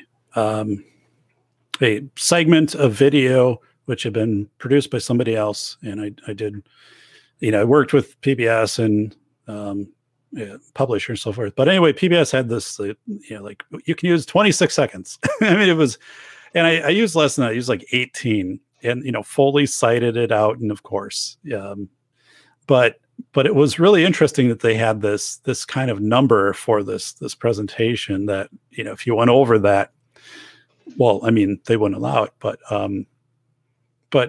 so I guess another part of this is I don't want to feel like fair use is dead, or I don't want to, because I think there is, I guess if I were to use something, does it make sense for me to overtly say I'm critiquing like this picture, right? Or I'm critiquing like this short video, or I guess I don't want to leave people thinking like fair use is out the window. But again, how do people even understand if they're, how to use this? Like Phil wrote earlier, like people aren't taught about Creative Commons, or really not taught about fair use, but what if there is authentically, like I want to critique something that is out there. I'm critiquing the video, the audio itself.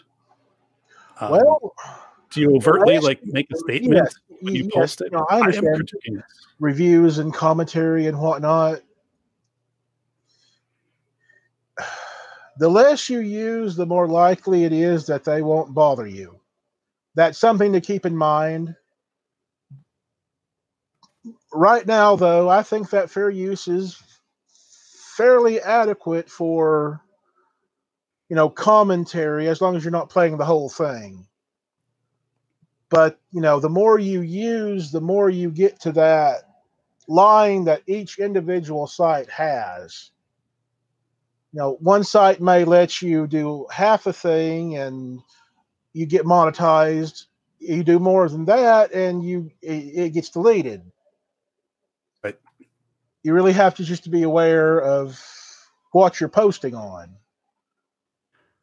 Would you advise, people would your thought be, if I'm going to do this, I'm going to put something right at the front. I'm going to say, like, I am critiquing this, or this is for satire, or if I'm posting this Well, that image, makes like, your intent clear, but the judge will still have to figure it out. but wouldn't it help with, at least if you're claiming like a fair use, you're claiming Well, something that better you, of all,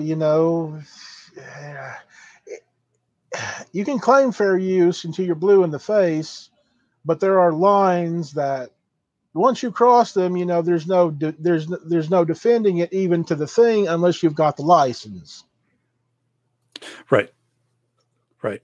No, I get that. I get that. Yeah. I'm just wondering, like, does it, if it does, I would think it would help you if at the time of whatever. Yeah, it makes me feel better to say that copyright infringement is not intended. It's not intended. And yeah, if I, I'm posting this, without any intent, and if I'm made aware of it, we'll remove this content or something like that. I don't know. That almost sounds like it helps, but really right now the system is, if they find a nail, they'll hammer it down. Now that might, right now, mainly that's just, content, you'll get muted audio for whatever is copyrighted, or you'll get a deleted whatever. Okay. Deleted post. That they are shifting more to monetizing whatever they can. So a lot of IP owners that were at first, just kill it with fire, they've come around to, oh wait, YouTube will pay us for our copyright, even though this person did all the work, who's who made this little advertisement thing, whatever's making, generating money. They'll, say, okay, we'll go on to this monetized thing. Gotcha. It would be nice if the monetized system was, simplified to where you could, join it, but then they would create, so many vague rules that you won't know what to follow. Right. So that works probably pretty well for audio. For video, it would be harder because, like, they're not going to monetize your blog site or something like that where you're not getting any. I wouldn't necessarily say that. It's kind of like it's all copyright. So they can do image scans. They can do, audio scans, of course. But they also, Twitch and YouTube both, they scan audio. I mean, they scan video. Right.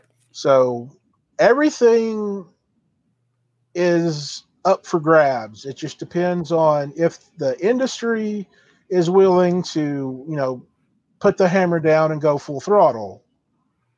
They're trying to with Tillis, but hopefully it won't. If it gets passed, well, YouTube's going to.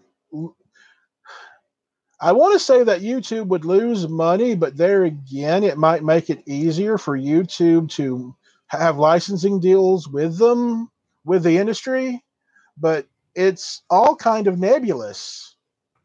The courts are nebulous. It's a vague mess. It doesn't really have to be. We can protect the IP owner interest and the common user interest, but we're all, but we're putting everything on the IP owner and the industry and giving them too much, I believe, because it comes back to killing small business. Wow. So what are some closing, thoughts for, again, people with blogs, people who are, YouTubers, people who are, just, kind of passively doing things like, hey, on my Facebook, I'm sharing out this image, but I'm not exactly sure where it came from, or it's been made into a meme and things, I guess. Knowing, after listening to this, what are some ways people should, at least, what should they have learned, and maybe how should they apply it? Be more aware of anything that you use can be copyrighted. I don't want to make them, go crazy over it, but just be aware that there is a possibility. So if you're really focusing your effort on whatever your creative content is, if you're really putting a lot of effort into it, be sure to be aware of it and try and dial back on anything that's possible infringement, just to save you headaches down the line. And I think one of those things right right out of the gate is like, just searching for some image, Yeah, right, in a Google search. Is a good reverse image search. And so doing that step immediately puts you in a better position. Google also offers a reverse image search, but you have to dig through their apps. Okay, so yeah, like a reverse image search. Yeah, anything you can take, and they'll scrub the web for it. I tend to use 10i because I don't want to use Google for everything. And anything you can take authentic, or even if it doesn't need to have like an image or something, and yeah. So, and as far as like audio, well, I think we kind of already talked about gaming. That's not like it was maybe 10 years ago. Nintendo. I think that it's mainly top 40 get scrubbed the most. This is what I hear streamers say a lot. It might be, they might be wrong, they might not. But, if it's any song in the top 40 in the past, 30 years, I would not try it. Frankly, when it comes to normal, music, I wouldn't try it. Video game music, except when you get into the extra special soundtracks and whatnot they do, just regular video game music I've never been hit with any type of claim just having that going in the background. Now for something like, I have the soundtrack to the medieval PSP version. Oh, okay. Boy, do they, it's a Sony game, and the music makers are some music writers, or they do a lot of symphony music and whatnot. Oh boy, YouTube would not shut up about it. Okay. Because they own the rights to the music, or they are part of the chain of rights to the music, and they are very litigious. But Sony, never got anything from Sony, so I'm assuming that they might be the primary licensor in that deal. And I think I'll come back to this point of, there are more and more companies that are coming together who are saying, who will contact people and say, this is a copyrighted image, and if you can't prove that you have copyright to this, you owe us X amount of money. And I've been hearing this also too, like when I've taught my courses and consulted. So, it's people taking advantage of these things. So, of course, like, never just, or if somebody, just never pay out a blank payment, to somebody because of these accusations. Always double check before if it smells like a scam, it probably is a scam. Yeah. And they've gotten much better, at how they put this together. But again, I think they're I don't know, fear tactics, or, just there are people in general who want to feel that I did this and I didn't mean to do it, so I'm going to try to make it right, and I'll make this payment. But I just see that coming through more. And, it's really weird because like this whole IP thing, I'm kind of thinking of background, like ransomware. Who knows, like who, you could have some weird thing where somebody like starts saying a ransomware attack because you violated IP or something like that, or who knows? I mean, I don't know what that would look like. But before I lose my train of thought, I forgot about this one little thing with Fortnite and PUBG. They're battle royale games, but yes. This is what happens when an IP owner has too much money. They sued each other over a skillet. Okay. You had a skillet as a melee weapon, and they tried as all heck to copyright it. So tell me about that. Okay, I don't know. I don't know who was first. I think it was PUBG. They basically had a skillet as a melee weapon, and Fortnite just copied it, but it's just a generic skillet, in the style of Fortnite, which is kind of more cartoony than PUBG, but it's just a skillet. But they tried to that they tried to copyright something that's basically a common image. Okay. Even if it's modeled in 3D, it's just kind of ridiculous what happens when they have too much money to, Right. hunt and peck test cases. And that's where I think it can get scary for someone who's trying to produce original content and not, and then suddenly saying what you've just produced as original, for example, is very similar to what I produced and copyrighted. With, multi tens of thousands, hundreds of thousands of dollars of lawsuits over infringement as test cases. So, but then again, I keep forgetting about how no, because the sites are protected. The individual content creators are not. So as long as the 230 remains intact, they can go after the content creators if they wanted to. Right. Yeah. That's section 230. PR. So, especially if it's a famous content creator. Because then you have tens of thousands of fans going, disparaging their IP, and their IP lowers in value. Right. Well, as you said, the thoughts, the consequences if IP laws aren't updated. One is, we run into this log jam in the courts. We run into people afraid to produce content because they're going to be challenged on it. And intellectual property, I think right now, like there's this weird part, right, with 3D and I wrote about it. Well, this chapter in my book, the book's not released yet, but National Institute of Health saying, there were like 3,000 people working together on mask and ventilator part design schematics. Everyone from like someone in the basement of their house to an engineer, to a college student, to whatever. And refining and sharing this stuff that actually then they like 8 items became distributable. I don't know if it's public domain when you talk about 3D or not, but basically these 3 items got distributed. You could download it and you could produce it.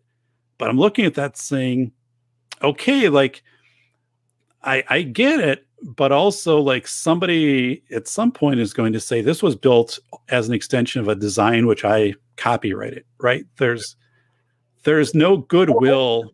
I know that's from Cajun Navy Relief, right? All under the rules of manufacturing. I've not heard of any cases quite yet, but as I've said before with the gun laws, they look at it as manufacturing pure and simple. So the rest of the lawmakers and the legal system is going to look at that as a manufacturing issue, a manufacturing rights issue. And as for, you as someone who's just making it to help others, there are probably, local or state liability laws that you might be, on the hook for, but we don't really know until we get more test cases out of it. Right. It reminds me a little bit. So I had Katie Pashon on the show a few times of Cajun Navy Relief. So when there's a hurricane, for example, Cajun Navy, it's a civilian, it's a nonprofit. They're registered as a nonprofit rescue force. They come in and they rescue people from their homes and stuff. But there isn't any like amnesty for if they try to rescue somebody and they go across a live wire and everybody gets killed that's in this boat. Well, you're dead. You can't be sued. What was that? You're dead. You can't be sued. Right. But saying like, they're doing this without any type of insurance covering the group to do this, right? So they come in and they're participating in this rescue, and I think it's very interesting right now when we talk about IP because in everything that's happened with the mask and ventilator parts and other types of things related to the coronavirus. Liability. What was that, Lee? Never underestimate liability. Yeah. Because, like with the restaurants and whatnot, they have, not libel laws, but, they have laws and insurance and stuff to make it so if you get hurt, at the site and it's their fault and whatnot, that kind of liability. But the lawyers and the restaurants and stuff will overthink it, and it raises complexity and cost. when all you really need is intent and outcome. Wow. But law wants to be more complicated than intent and outcome, and that kind of drives me crazy. But law, it is what it is. All you can do is try and figure it out. Yeah. Well, and if I'm correct, I haven't seen any revisions to IP law that have been proposed that would, I guess, make things better, improve things, sensible. I don't see that anywhere out there. Is that your take? That 10 or so years ago, they did some fiddling with the DMCA. I forget what it was, but it wasn't terribly awful, but it wasn't that great either. I think they tried to do some balancing with it, but they've not really tried to make the system better. Okay. I wonder if they have the power as lawmakers to, if you want to, mass target infringement, then you need a better licensing structure. Something where people can come to you and get a simple license so you can get ad revenue. Some sort of, balancing mechanic to make things easier. Right. Yeah. So in closing, Lee, some points, for people to take away is if you don't have to use an image that you haven't taken, just to add spice to something, it's best not to go that route because of the fact, these algorithms, these scrubbers, 80-90% sure it's best to not go down the path. Yeah. So that's kind of a right off the bat, type of thing. And I think there's some value in, if you are, I don't know, I don't even know if it makes sense to critique something that is copyrighted, unless you're prepared to take on the challenge of that. You and I talked about, Tom Scott had produced like an 8-minute video on that and I'm not even sure, but yeah. But I think the days of willy-nilly going to the internet and finding an image and posting it or making it your thumbnail, for, I guess like either a podcast or whatever, those are over because, of how things are scanned. I mean, 20 years ago, probably wasn't 5 years. We'll see more of a lockdown on, well, what else can you call it? A lockdown on expression. Not everyone is able to create, but they can cut and paste things.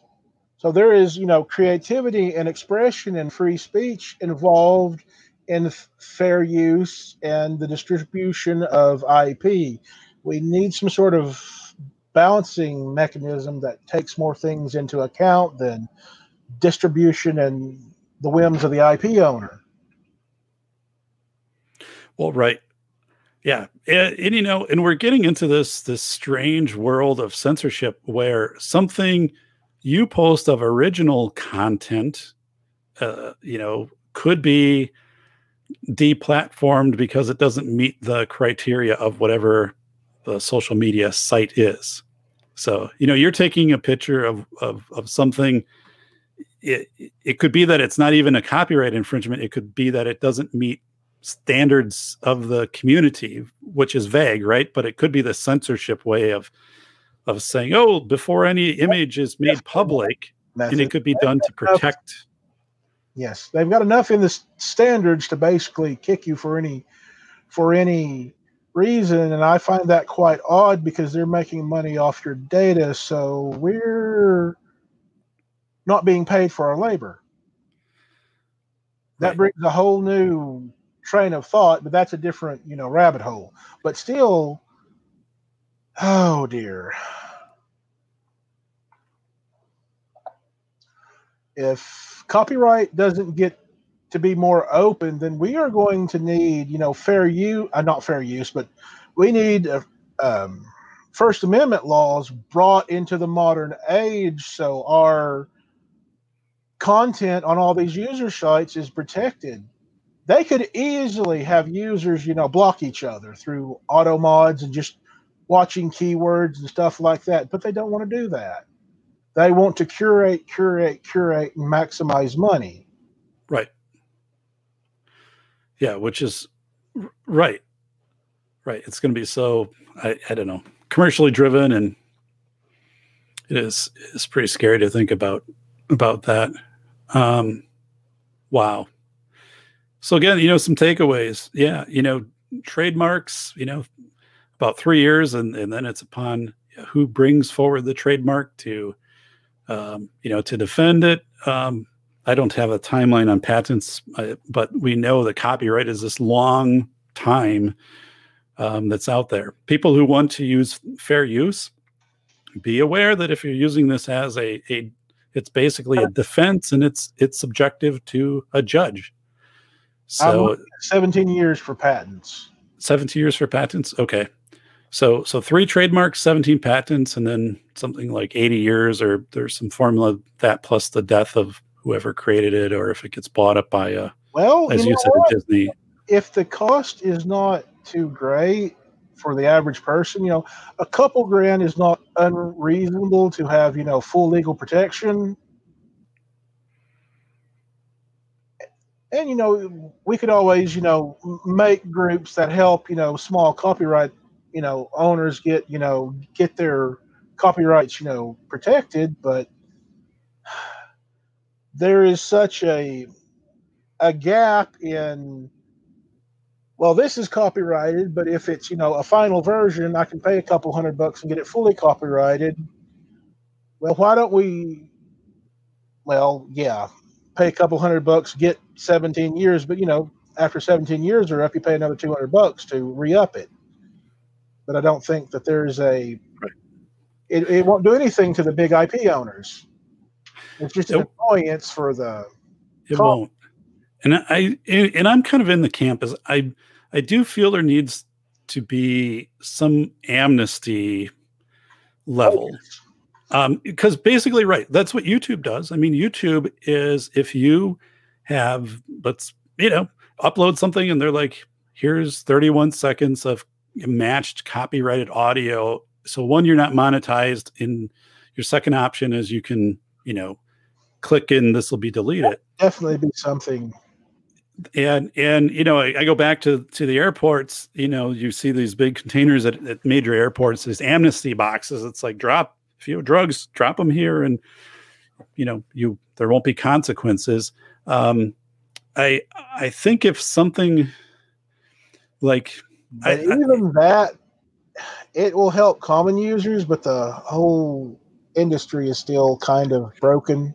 Right. It doesn't fix the industry. I think what it fixes is because it's so easy to create a blog or some, a channel or whatever. Want to criminalize it, have an easy way out for. Right. And maybe someone could still be pursued or something like that, in court, but at least like there would be some amnesty, option. And I think because this has become so easy to do, right, to make a blog, to make a YouTube video, to do a podcast, and if you're made aware of it, that you would, because you can either get rid of it, mute that section, or have it monetized. And a cease and desist, right? A cease and desist order. Just as drop dead right there. Kind of it, and if you decide to go beyond that, well, then kind of you're taking things on your own. There was a question here from Bacon Maldito, and this is a good question. So Lee, like, what if you take a image of a Subway sandwich, or do you own that image of the Subway sandwich, or like the Mona Lisa? You go in and you take an image, take a photo of the Mona Lisa. So now, I would say that yes, in the case of the sandwich, you could do it, but if it had, the Subway logos or the sandwich maker logos on it, that would be somewhat problematic, but yes, you could put a copyright on, your unique individual photos. If they actually accept it, I don't know. There's a there's a uniqueness factor to, or scarcity factor to copyright. But for the most part, if it's unique, it's easily copyrightable. I mean, Star Wars lightsabers were copyrighted for years. You couldn't use the word. You couldn't use the word lightsaber. Right. And then eventually, the copyright kind of just they stopped trying to be litigious about it. Yeah, I mean that. Right. So they also had problems with knockoffs, but the knockoffs weren't, direct copies. Right. I think at the beginning it was close enough that they could, stop, the knockoffs. But over a while, it became so ubiquitous that they couldn't do anything about it. So yeah, if I'm taking a picture of the Mona Lisa, and that's really all that's in the picture, right? Maybe a little background on either side, but do I own that picture, or I'm taking a picture of a copyrighted work? You own that instance, that specific instance, that data. Now, it might be so common that you can't actually protect it in court, but that's how the system works. There is a good chance that you can protect it. Right. I mean, there was the Grumpy Cat stuff 10, 20 years ago, where all the pictures of that particular, I forget the name of the cat, but you've seen them. There was copyright over that, but I believe that was the image that they took of the specific images they took of the cat that were under scrutiny, and not just more generic, but uniqueness is kind of everything to copyright. So what Bacon's writing is, he said, I meant the image itself, not a direct copy of anything. That instance of the image that you took, it has, at the very least, a 50-50 chance of being copyrightable. You'll be able to submit it for copyright, and they will get back to you. In general, I think you would have a hard time trying to protect that copyright without some sort of limited rights thing granted by, the Copyright Office. Pay your $200, get it processed, whatnot, and then you could go to town with it. But then again, the courts probably aren't going to be too happy dealing with, common stuff. Right. Wow. And that's kind of what some people say, that Trump should repeal the Section 230 that gives the websites protection. But if they do that, then the websites are going to purge everything that does not meet their curation needs. So that kind of creates a double-edged sword situation where it's probably not the best way to go about it. Because my understanding on 230, and I did a presentation on this a couple of years ago, was, in a nutshell, it removes some liability from the site owners for the content that's placed on their site, with some exemptions, right? If you're posting like human trafficking, information on a site, like, you're not protected from that. I mean, the moment you'd be made aware of that, you'd have to take that down, and then also, do protective measures. But you're right, Lee. I mean, if Section 230 goes away, then on the safe side, everything will be purged, because no corporation, no social media, big tech is going to want to take liability for what's posted on their site. So a run for their money. So yeah, that really is going to create some. Yeah, Andy Warhol painted a can of Campbell's soup. I think I remember that. I remember. So wow. Yeah, I am. this has really been intriguing, to have this discussion, because I definitely see this creeping up more and more.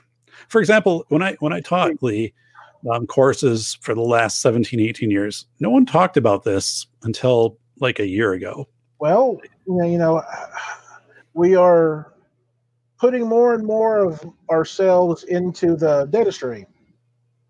And IP law works on distribution. So parts of what we do are going to be caught in the system. It's kind of that simple. If we kind of have some sort of online life, it's going to distribute something that can be considered copyright infringement. Right. And right. There's something in the back of my head that I'm not 100% sure, but I think museums may have some sort of rights claim. I am not 100% sure, but they might have some sort of rights claim on the images you take. I am not 100% sure, but I want to say that, okay, well, that sounds half right, as screwy as the system is. That could be a thing, but okay, I'm not 100% sure. That's really something you have to talk to the museum about. Yeah, it seems to me, yeah, that would. There again, a museum is not always a public place. Oh, right. Public places, as long as there's no people in it, or especially nowadays, no children in it, it should be, relatively easy to copyright. Right. Because when there's people in it, you need, I forgot the word, but you need some sort of consent. Yeah. I have a number of friends, who are YouTubers, and if they're going like outdoor stuff, but they make sure they're not capturing anybody who might be hiking on a trail past them, or anything that could be identifiable. So, I mean, make sure they don't get their face or anything like that. But wow. All right. So Lee, like, in wrapping up, anything people should be like watching for, anything on the horizon, anything like people should do immediately when they're done listening to this? They should be like, oh, well, I gotta check this. Interest in, I don't know of any news sites or article driven, sites that focus on intellectual property, but let's see, TechCrunch, Ars Technica sometimes have decent articles. Torrent Freak complains about it. They post a lot about, what the industries are doing, who they're suing, what they're suing on. And sometimes those articles give you a good breakdown. Can you post those? Of what the fulcrum is. Can you post that website in your in the chat right now? So, and I've also, I've talked to lawyers who only work in IP to help inform, my legal courses, and they've echoed also what you've echoed, Lee, is one, try to stay under the radar, right, on this stuff the best you can. I mean, if you're out there and you're posting a blog and you have 3 images per blog post that are copyrighted, you're much more likely to be identified and so forth. But, and I think Phil brought it up earlier, educate people about this, like be aware, at least Creative Commons, and when you get something, and I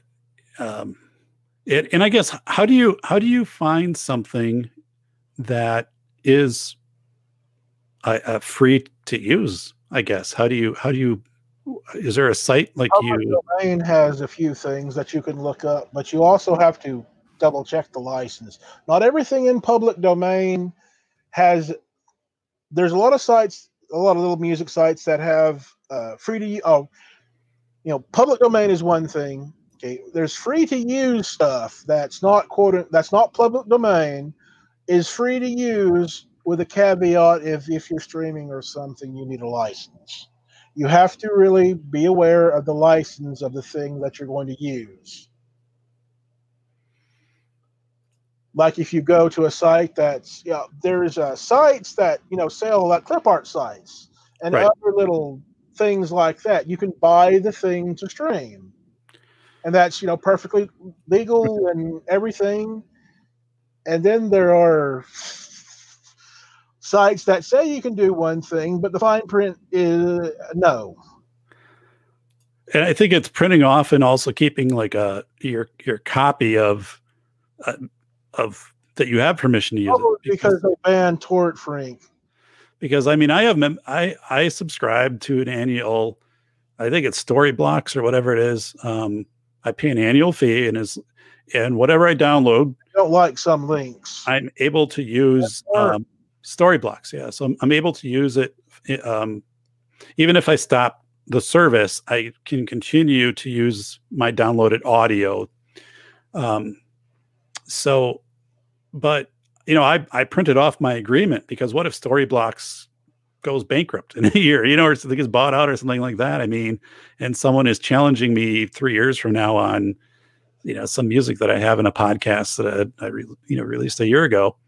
At least now I have documentation of saying I have this, and if a push comes to shove, I have a copy of my, payment for this and all of that. But I don't know if it gets to that, but I mean, maybe it does.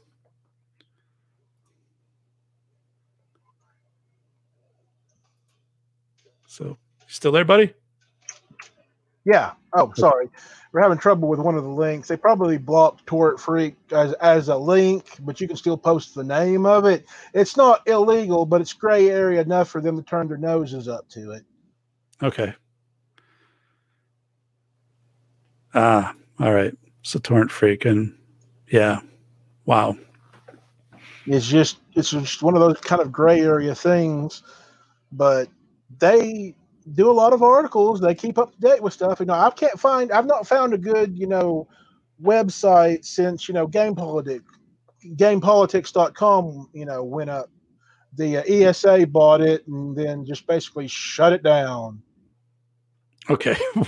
Well, they didn't want to spend money on it. They couldn't make money off of it because it was deriding, the ESA, it was keeping on, it was keeping on their toes, it was, talking, about they shouldn't be doing this. They should be, working more for the consumer. That, it was kind of like a consumer resource type of site that lets they talked about, the laws dealing with video game censorship. What's his name that wanted to ban GTA, 20 years ago and stuff like that. They talked a lot about stuff like that. And we don't really have a good. No, we don't. I've at least not found one. Red Crusader made a great point here in the chat. He said, isn't it scary in these days to pay to essentially rent usage of content from online websites like iTunes and Steam? And you're right. I mean, we're renting things these days. That's what they want. They want that steady money in. And then when they control all the points, it's like with, you might not be aware of this, but mainstream games are somewhere between $50 and $70 a pop. In the olden days, they were maybe like 10, 15 years ago, they were maybe $10 less. But they printed thousands and thousands and thousands of discs. So you have that secondary market of used, but also new wholesale to compete with new prices. But today, why do they need to ever lower the price? Well, right. Microsoft has at least, gained some, sense of awareness, and their Game Pass is actually pretty decent. $20 a month, and you get to play just about anything you want. I mean, a lot of the newer stuff you have to buy for $60, $70, but a lot of other things, it's like Netflix for gaming in a way. Yeah. Well, I'm having a new computer system built, and And Ryzen, what is that? Ryzen or Intel? Well, it'd probably be Intel, but I'm having a person who's built some of my previous systems is building like a new system for my studio down here. And, but he said, you know what, like you should really consider going Linux because so much I've been trying. So much of what's out there now is subscription based for Microsoft Office 365 and whatever. And he's like, you'd be better off, buddy, going. I mean, just his opinion was going with a Linux. Quite used to my gibberish. Word processing. Yeah, and I'm like, yeah, I mean, that was his take of you're going to enter into this rental agreement basically. Oh yeah, Microsoft is probably going to be subscription based in less than 10 years. Windows you have to log on to Windows in order. The old, adverb, the old proverb in the Windows 95 days, in order to solve the problem, go online, but you can't go online. Right. Right. So, I mean, this also brings up a really... You can't go online. You have to go online to go online. Deep thought of like, what is, your subscription base versus actually, quote unquote, owning something. And God, I don't know, but I think Blu-ray, Phil Henry made a good comment. Disc-based games deteriorate way faster, but I think Blu-ray disc lasts like 20, 30 years, and that's a decent return on investment, I think. That's reasonably fair. Sure, cartridges will last longer. Right. But, you can print out a lot more discs as long as they're not too overly complicated. At a reasonable price, cartridges cost a lot more per, game. No. Yeah, you're right on. So yeah, I guess, what do you think here in closing? I mean, what would be some takeaways for people, or some things that people have brought up and you're like, yeah, I just want to resonate that one more. I want to amplify that one more time.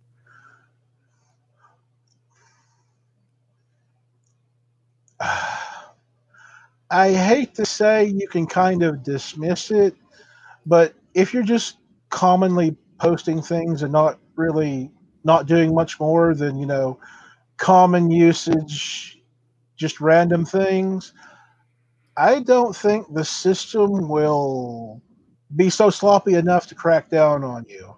I think they are going to target, businesses, streamers, those who are generating money.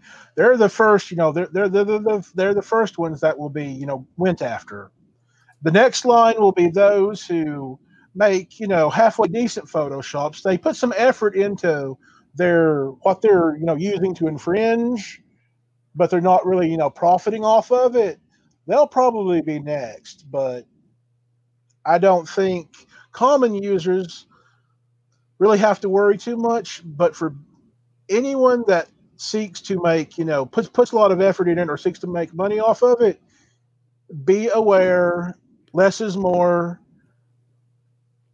And if you can, check and confirm the license, copyright, whatever. How do you do that? So you said checking, but yeah, what would be Google search? Just start with Google search and you see who owns it, and then you see, it's almost, find the lawyer that does all the contract work for the corporation. It's almost that bad, which does not help this situation at all. Right. Because there's no easy path. Because, we have all this, data that is so easily managed. Why isn't there an easy path? It's like I say, for PC games, we should have had, end user transferable keys, a decade ago, but they won't give us that. They want to sell, one-off key to us directly. And if we lose our account, well, too bad for us. Right. Yeah. You can't retrieve it. Right. There should have been a, all-in-one, system that the industry agreed on, like they have for, the industry, the big parts of the industry, two or three of them, got together and made, Blu-ray. They got together to make, HD DVD. Microsoft was leader on that. CD-ROM. They got together to make those, standardized formats. We could have had that for digital licenses, where we could own the license and have, basically one account to deal with the licenses. And then, if we wanted to sell them off, they could take like a 5% fee off the top, though I'm not 100% sure if first sale would protect that or not. But licenses do have some limitations, but it would be something, carrot and stick. Sure, the industry has to, have all this used stuff that they have to trade, but they're also making money from it, so they can't really complain too much. Some sort of, we invest this money, but once we invest this money, it's gone. Right. So we have a question from the chat. Sass Too Many wrote, what about screenshots? I know, I'm late to bring this up, but so yeah, what if you're taking a screenshot of something on your phone? Is it copyrighted? If it's copyrighted, then there is a small chance lightning will strike. If it's not easily found, then you're probably fine. Okay. Until they make the laws where the floodgates are opened up and they get tired of, going after the richer people. That's kind of how it plays out.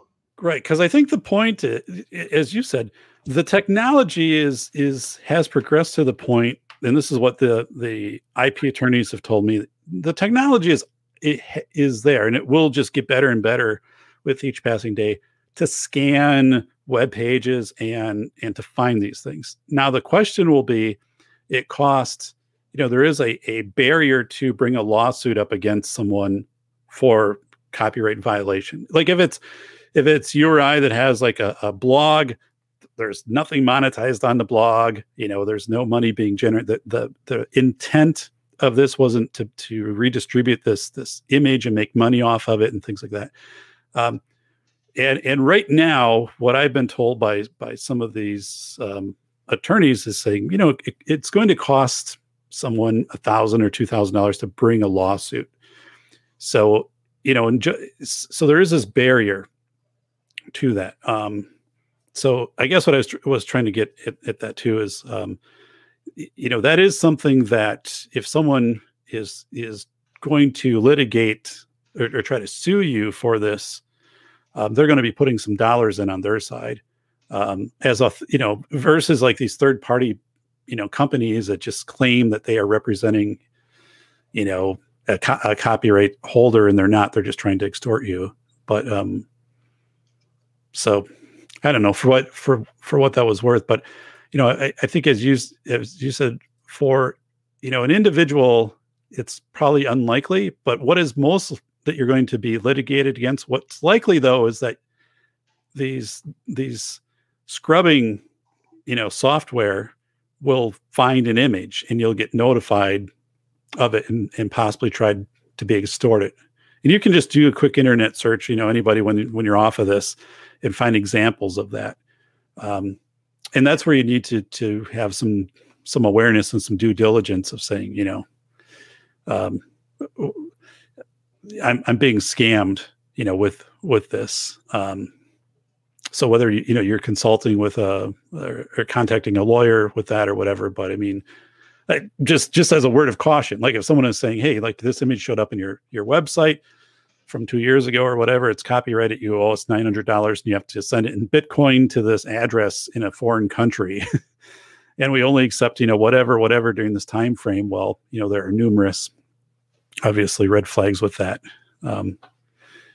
But yeah, and you're right. Like, I don't know who would you go to on stuff like that, whether it be police or whether it be like actually contacting an attorney and an IP attorney and putting a couple $100 out there. I mean, scam, the police just don't call 911 over it.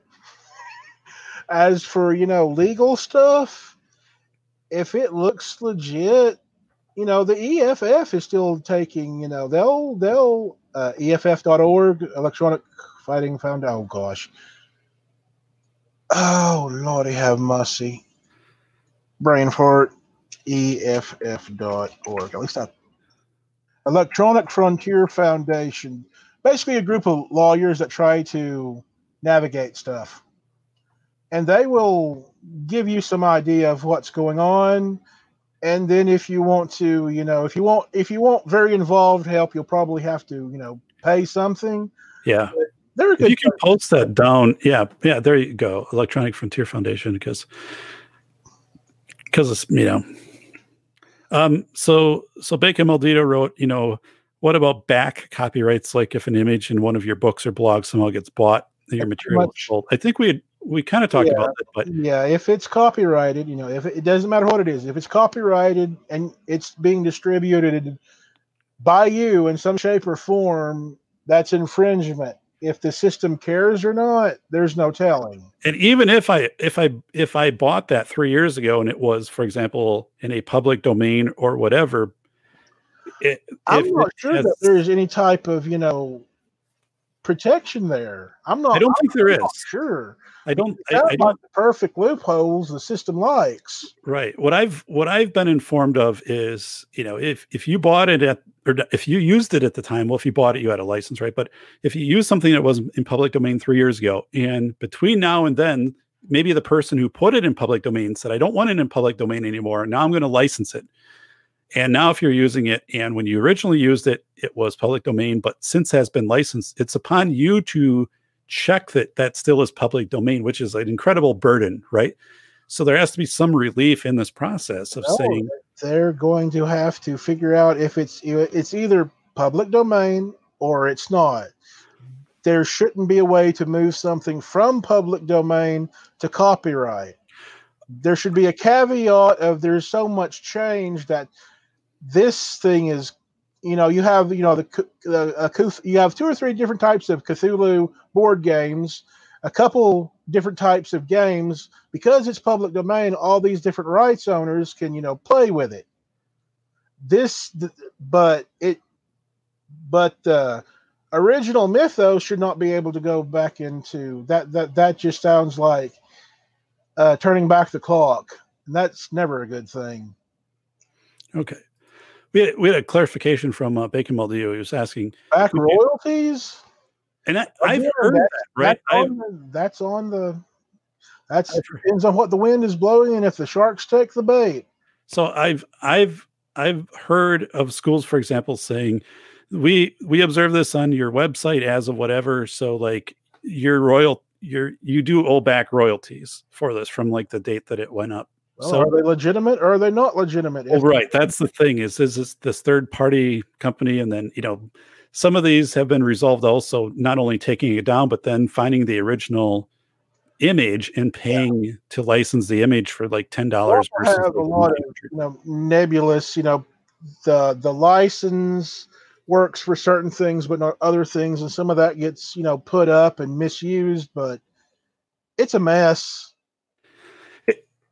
Right. It is a mess. And, so it's good to have these discussions because again, as Phil Henry, pointed out, we don't have, we don't educate people about Creative Commons, about, really even basic about copyright, trademark, patent.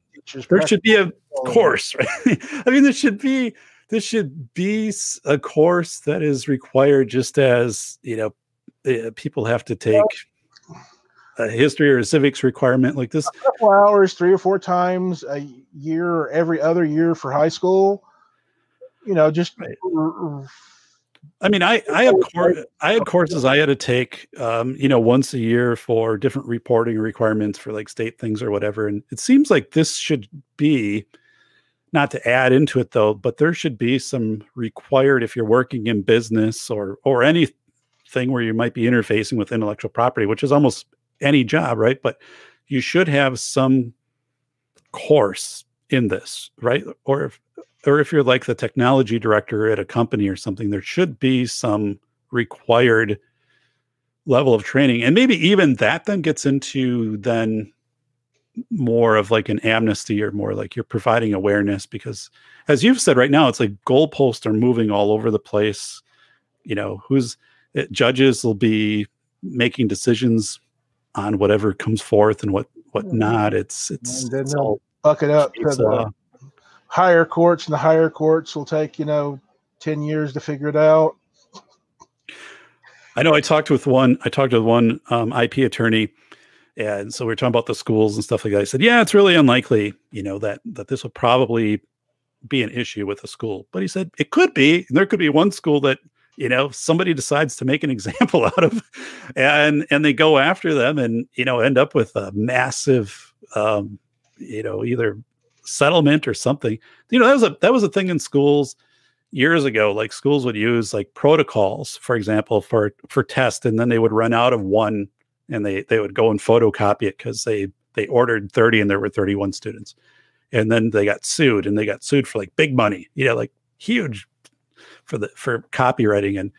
And yes, you can understand, but you can also understand like the circumstances of you're giving everybody this test and you run out of a whatever because you just had 2 students move in or something. But yeah, so of course, in lawyer speak, it's like one of these things of, well, it's unlikely, but yes, someone could be fingered, like in Napster, LimeWire, they could point to someone, who lives in Indiana and whatever and say, generally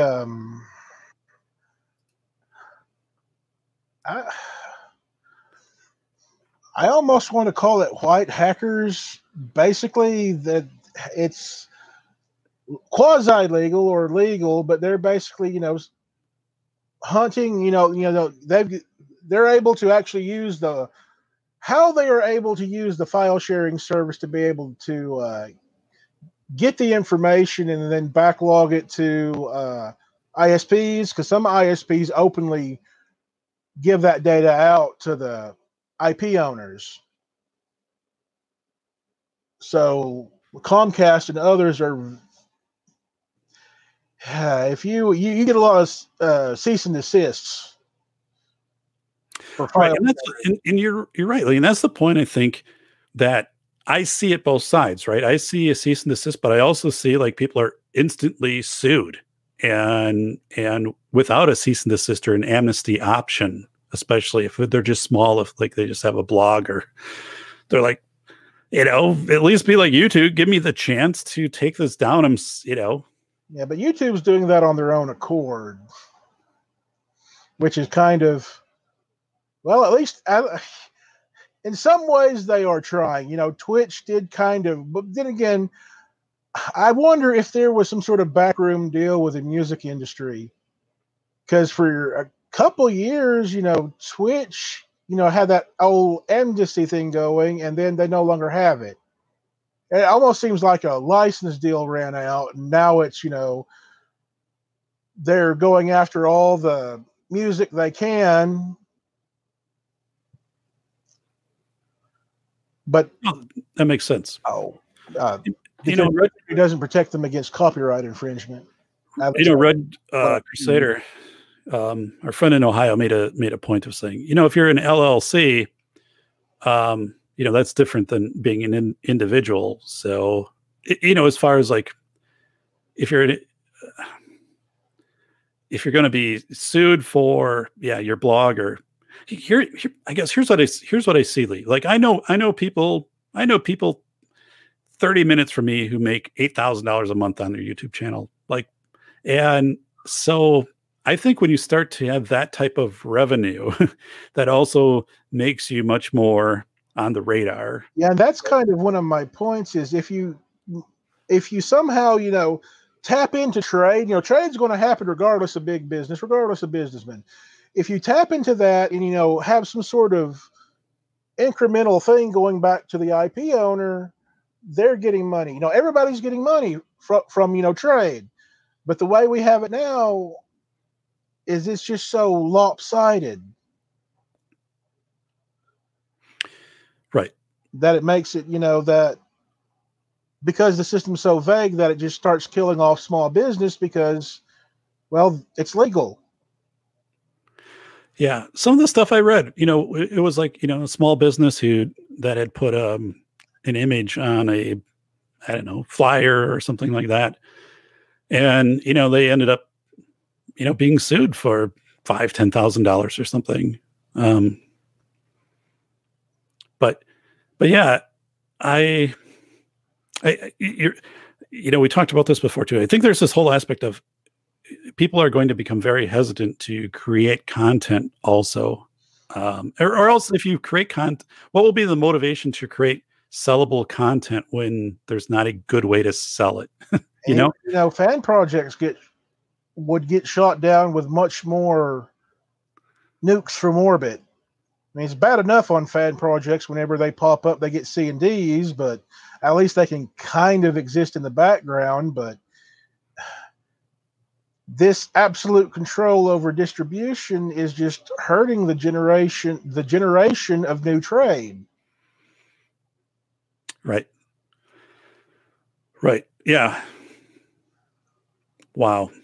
But definitely amnesty would be a way between amnesty and expanding fair use a little bit, or at least have some sort of hard time rule.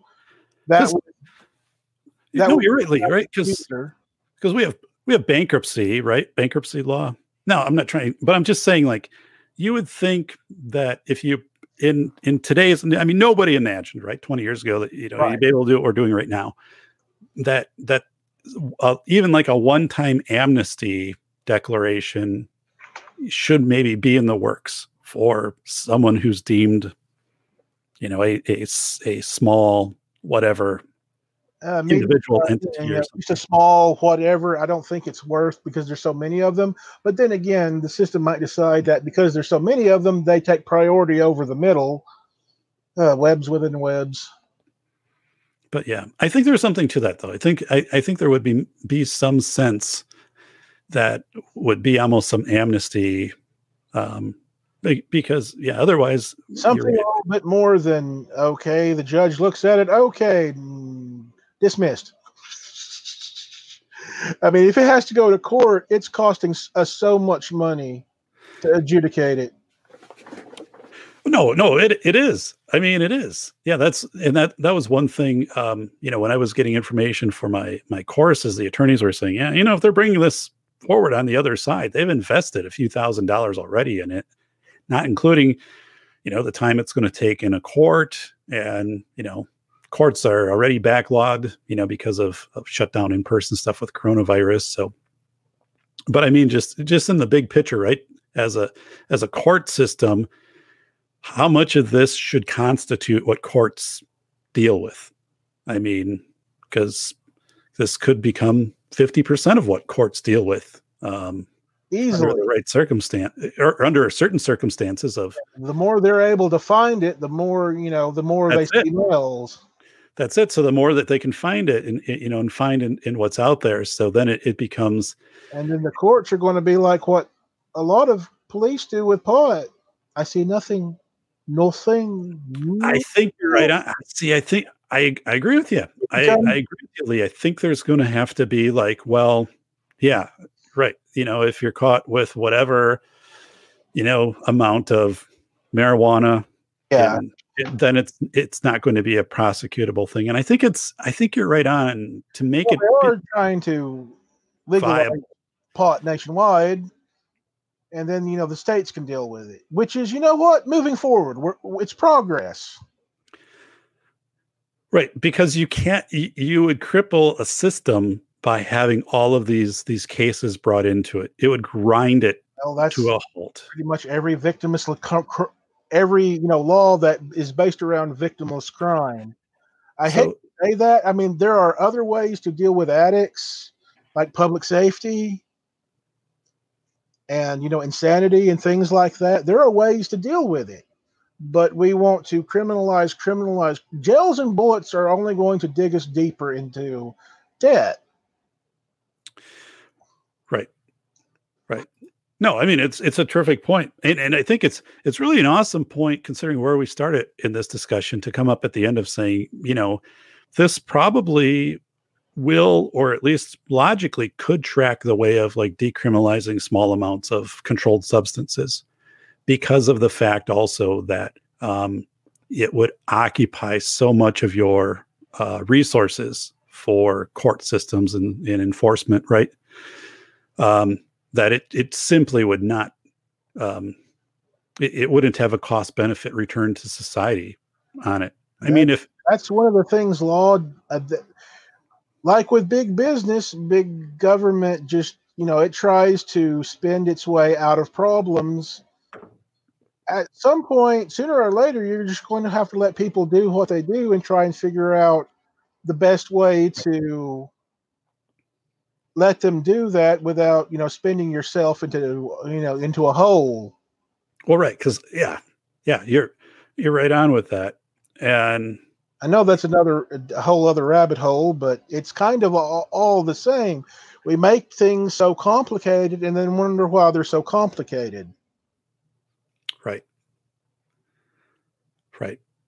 Yeah. This is intriguing. To kind of think long game on this, and the short part, at least to my knowledge, again, I'm not a lawyer. I'm not representing as that I have special legal knowledge, but it was also, if you are contacted to try to settle on this by a third party of Always saying verify. like you're fined, you need to heavily scrutinize that, or to have a professional, because otherwise, this isn't like, how should I say this? This isn't like something you get sent from a creditor. Right. This isn't something also like you get something saying, hey, like you went through this traffic light and we have the picture of your license plate and whatever, and here it is from the police department, where, there's a number on it when you can call and verify and all this other stuff. But so I want to make people aware of this, because I think a lot of people are being extorted by this process right now, of these third parties who are claiming that they are the enforcers of this. And I know, I mean, that's what the IP attorneys are telling me, and I'm hearing it from other people too. So be very, very aware of that and do your due diligence, or even if you have family or friends or whatever, because if someone's like, hey, whatever, and you're pay $1,200 to us and we'll be all good, you need to look more into that. And you've given some links and some access and some things to do that. And I don't know. I mean, it's a good discussion, because I think one of the cases, I don't know if you and I talked about it, but I found one, it was like a church that had an image they put on their bulletin a couple of years ago. And then they were sued for copyright infringement for using this picture of like a sunny day or something on the front of their church bulletin. And anyway, I don't know how that ended up or anything like that, but it was kind of, weird. Because yes, I guess it is copyrighted, right? But it seems that there should be some amnesty provision put in there. And, I guess people could argue, well, you don't have amnesty for, speeding. Like if you're over the limit, and you could say, I didn't know I just merged on this road. Well, this is more about speeding, but you're going to go before the judge and explain your situation. And that's, that's basically the same thing that we're doing with, copyright infringement. It comes down to, well, you'll either get lost in the system, so you never have to worry about it, or you have to go before a judge. Right. We kind of need a better, system, so we could, just pay to get on the toll bridge and, make money as we move. That's the whole thing about trade. It has to keep moving, has to keep cycling. Right.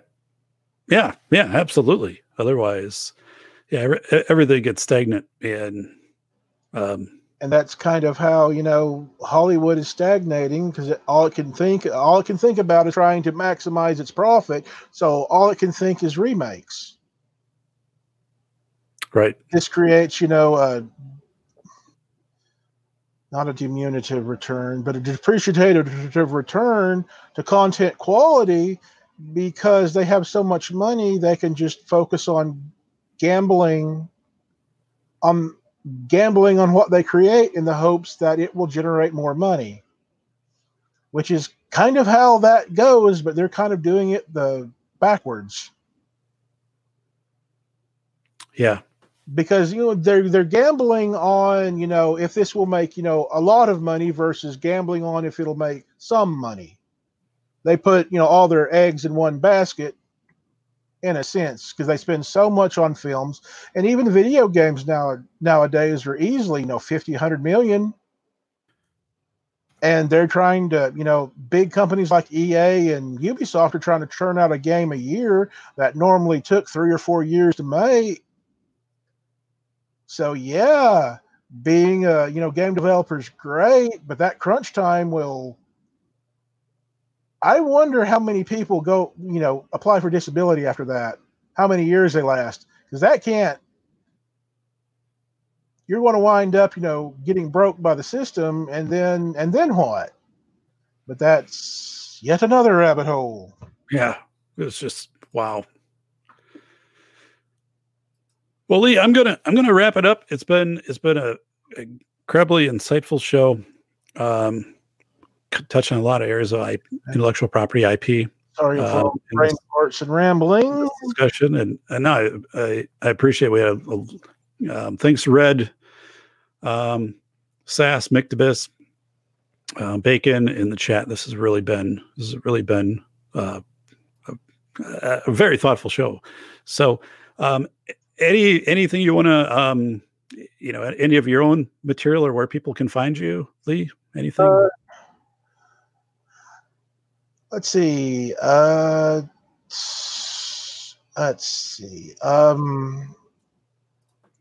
I've got the two channels on YouTube, Disrange and Zippy DSM Lee. Destrange is for political and social commentary. Zippy DSM Lee's for just general media content creation. I've got both Zippy DSM Lee and Zippy Destrange on Minds.com, the quote unquote rival to Twitter. Twitter doesn't like my word soup. Neither does Patreon.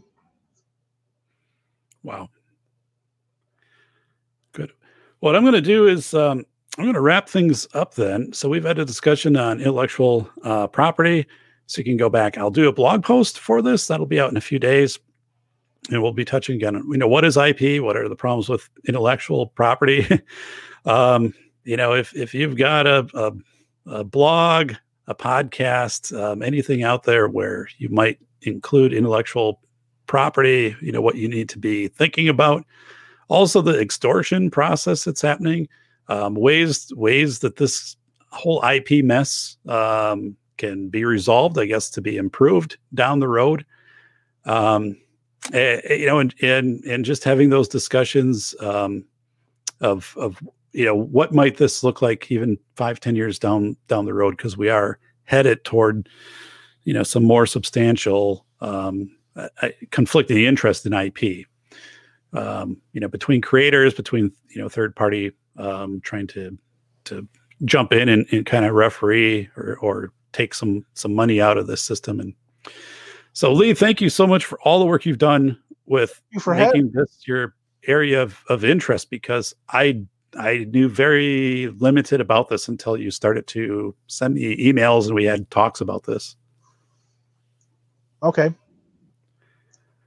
So, all right. Anything else there from Tennessee with our good friend Lee Jarvis? Right now, Destrange is getting a little bit more activity because I'm not fully up to. I'm organizing my trailer so I can concentrate full time on streaming and creativity and stuff. So the Destrange stuff is a little strange. Okay. And Red is asking, which one are you posting to more, Zippy? I'm posting more to Zippy Destrange. Okay. I don't have Zippy DSM Lee up to full steam yet, but I'm trying to. I'll be on. Oh, I also got Twitch for both of them, for Zippy DSM Lee and Zippy Destrange, but I'm not really on Twitch as of yet. Oh wait, my Zippy DSM Lee is already there. I'm a dumbass. Look at this. Let's see, I have to switch accounts, but oh wait, no, well, it's there, but It doesn't easily give you links unless you're logged in. Okay, your channel. Okay. Or yeah, like. All right, here we go. Okay. So that's the strange.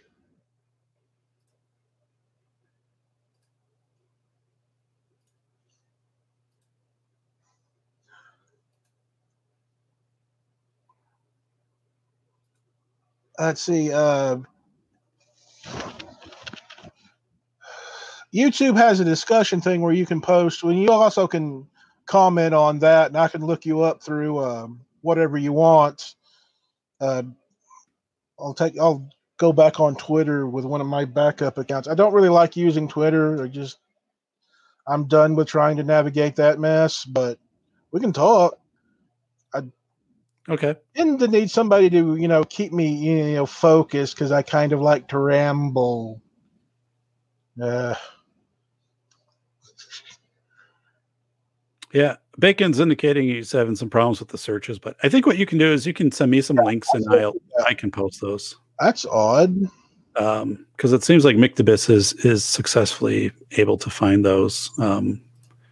So Let's paste and go. And oh yeah, oh wait, I'm logged in. I'm not exactly log off, sign out. Yeah, I'm signed out, and that link is working. Okay. Yeah, I don't know I don't know what's going on here, but so all right. Well, like they want to curate the searches. It's very difficult to find, and you can't even sort playlists by play date anymore because they want to curate all the information. Drives me crazy when I want to watch, some history stuff in order, like the Great War or right. Daniel Cliff, the boat war guy. Yeah. No, I know. Yeah, I know what you're saying. I've had that happen a couple of times too. And even some YouTube series stuff that didn't get put under a playlist. It's nice to play them, when they're released, because all the little side comments you can kind of keep up with. If it's out of order, right? Where can I find the side comment? Oh, I know. Crazy. I know. I remember, what was it, a couple of years ago? iTunes said, remove all of the numbers from your shows or we're going to boot them off. So I went in and did that. And I know some people who didn't. And then iTunes just backed down.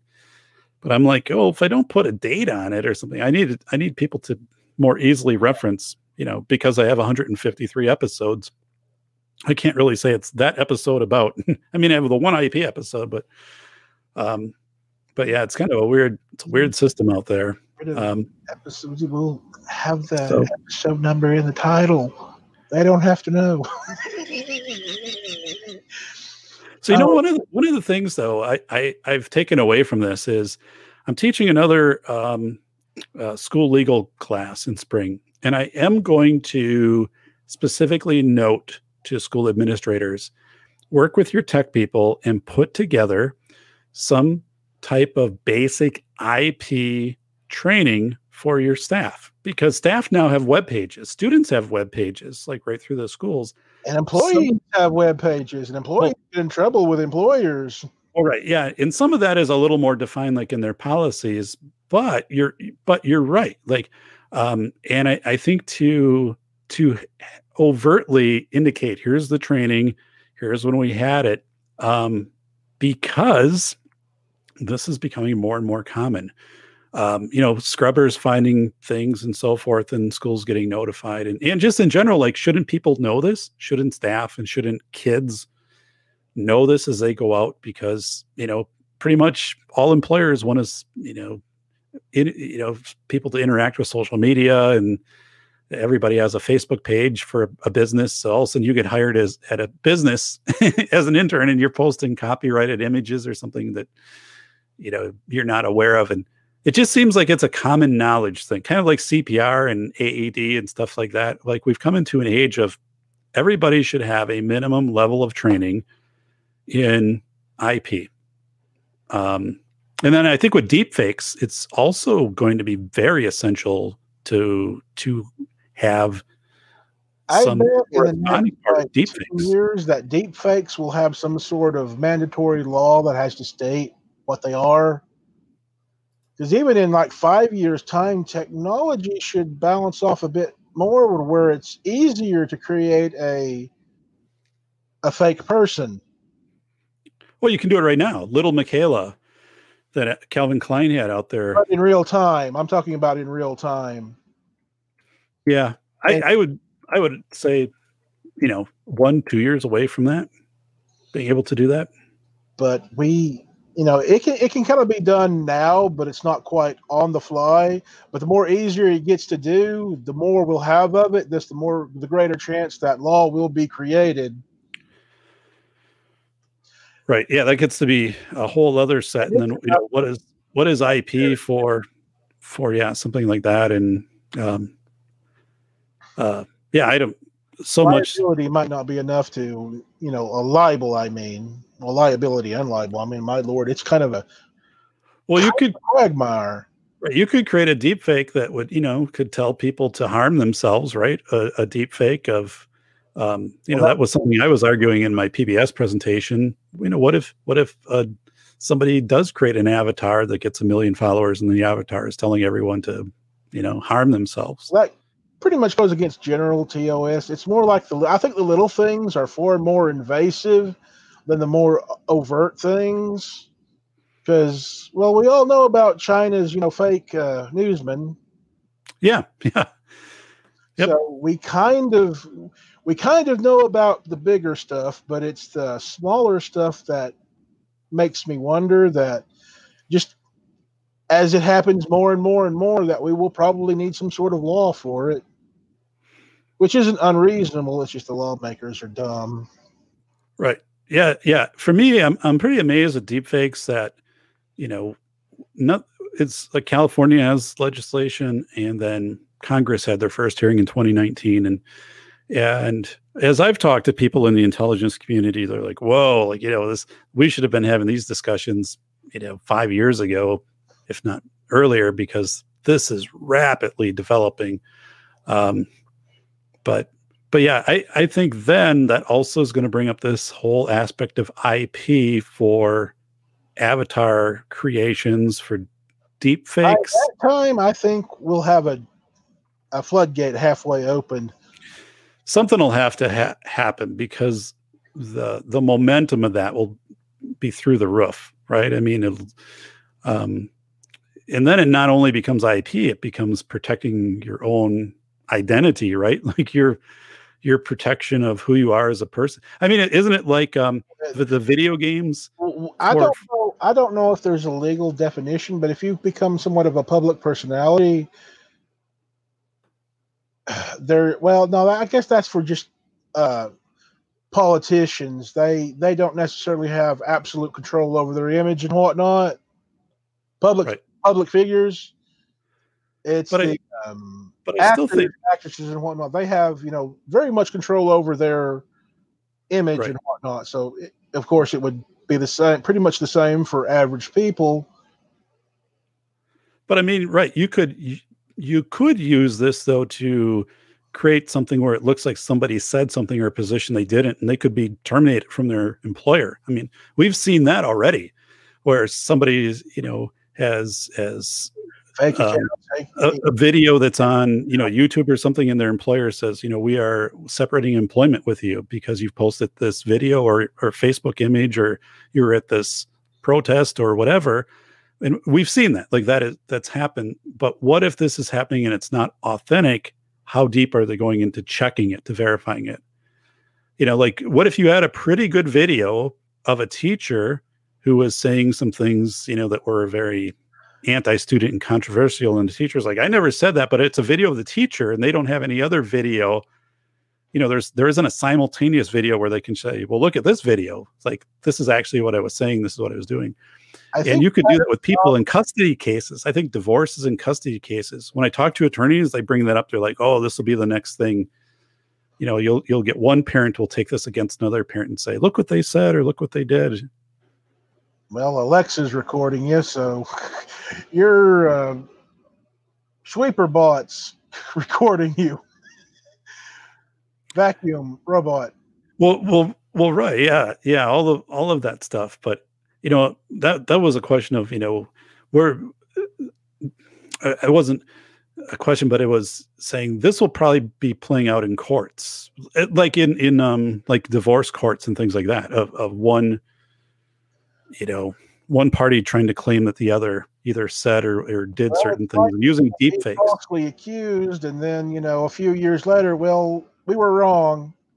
Well, my Right, life and the is time, already ruined. But 'cause this when is more, this is not between you and government as much as you and a business. that's right. Government is going to have to, some way, shape, and form, have some sort of, well, okay, this was fake, so you cannot hold them accountable for this because this was fake. That might be something that will be coming into law in the next 10 years. It would be nice if it happened to government, oh, we're sorry we're screwed up your life. Here's a couple million. Well, yeah, I mean, you're right. I mean, all of this stuff is going to have to be kind of worked out. But here's the thing. So, like, I asked school administrators, I said, if somebody came to you, a student came to you with a video, and they said, this is a video of a teacher example, saying inappropriate things during class or around the school in that school context or whatever, what would you do? And they're like, well, we put the teacher on leave and all this stuff. And I said, how would you verify that this is accurate information? And they're like, well, we'd show it to our tech people. I'm like, would your tech people really be able to figure that out? They're like, probably not. Like, we'd have to maybe don't really do images and video anymore. Well, that's it. And so what if it's something that's not to the point where it's a threat, but it's something that is against school policy or it could be an employer, right? You could show an employee swearing. An employee swearing. Not super bad, just a random, just something that they might have said, but they never said it. Right. It's something, yeah. Or they're talking negatively about like a coworker, and someone says, here, they're creating a hostile work environment, and they show this video, and the person's like, okay, that is me in that context, but this isn't what I said. The thing is, like, the employer's HR department, they're not going to be able to filter that out. And I've talked to police, they don't have the means to filter these things out. Yeah, we don't have the cyber police or even the cyber lawyers to deal with cyber crimes. And that's going to be the new thing for the next 20, 30 years. Oh man, you're right. God, you are so right. And because I said, like, how would you do this? And they're like, this would take a team. This stuff is more sophisticated than what you think. But what happens now? People get put on administrative leave and separated employment. A single person could do it. It'd take 10, 20 times as long, but someone who's very dedicated at it could probably do it themselves. Well, yeah, that's the thing. You could do these what I would call hit pieces, which could destroy people's careers and also, the family impact and stuff like that. And the thing is, to try to authenticate that, you have to prove yourself not guilty is how we see that happening, right? We see, this is the video that came out and someone shot it from across the road with a camera, and people run with it. Like the media runs with it and whatever. Just think if it was more precise, that was put together through either deepfake or some engineered, because if this person is out of the workplace, it's better for me. I'm just saying these things happen. Like we see crazy things, or especially politicians. It doesn't help that how it's going to play out in political realm, where you're going to see stuff and it's not going to be authentic. I mean, there's already stuff out there, like we've seen that it's been made overt saying this is a deep fake of whatever. Yeah. But you can remove those layers, and if you start to go after everyday people, and again, this is where intellectual property, I think, needs to show so many numbers that they would probably have to start, tracking and logging more of our, usage to be able to deal with cybercrime. Privacy, what's that? Is it tasty? Yeah. Yeah, no, See, and what you've said, Lee, has brought us to the point of really this becomes IP ultimately is going to revert back to an individual at some level of saying, what is your own intellectual property versus if people start taking images of you, photos of you, other things, and start manipulating those.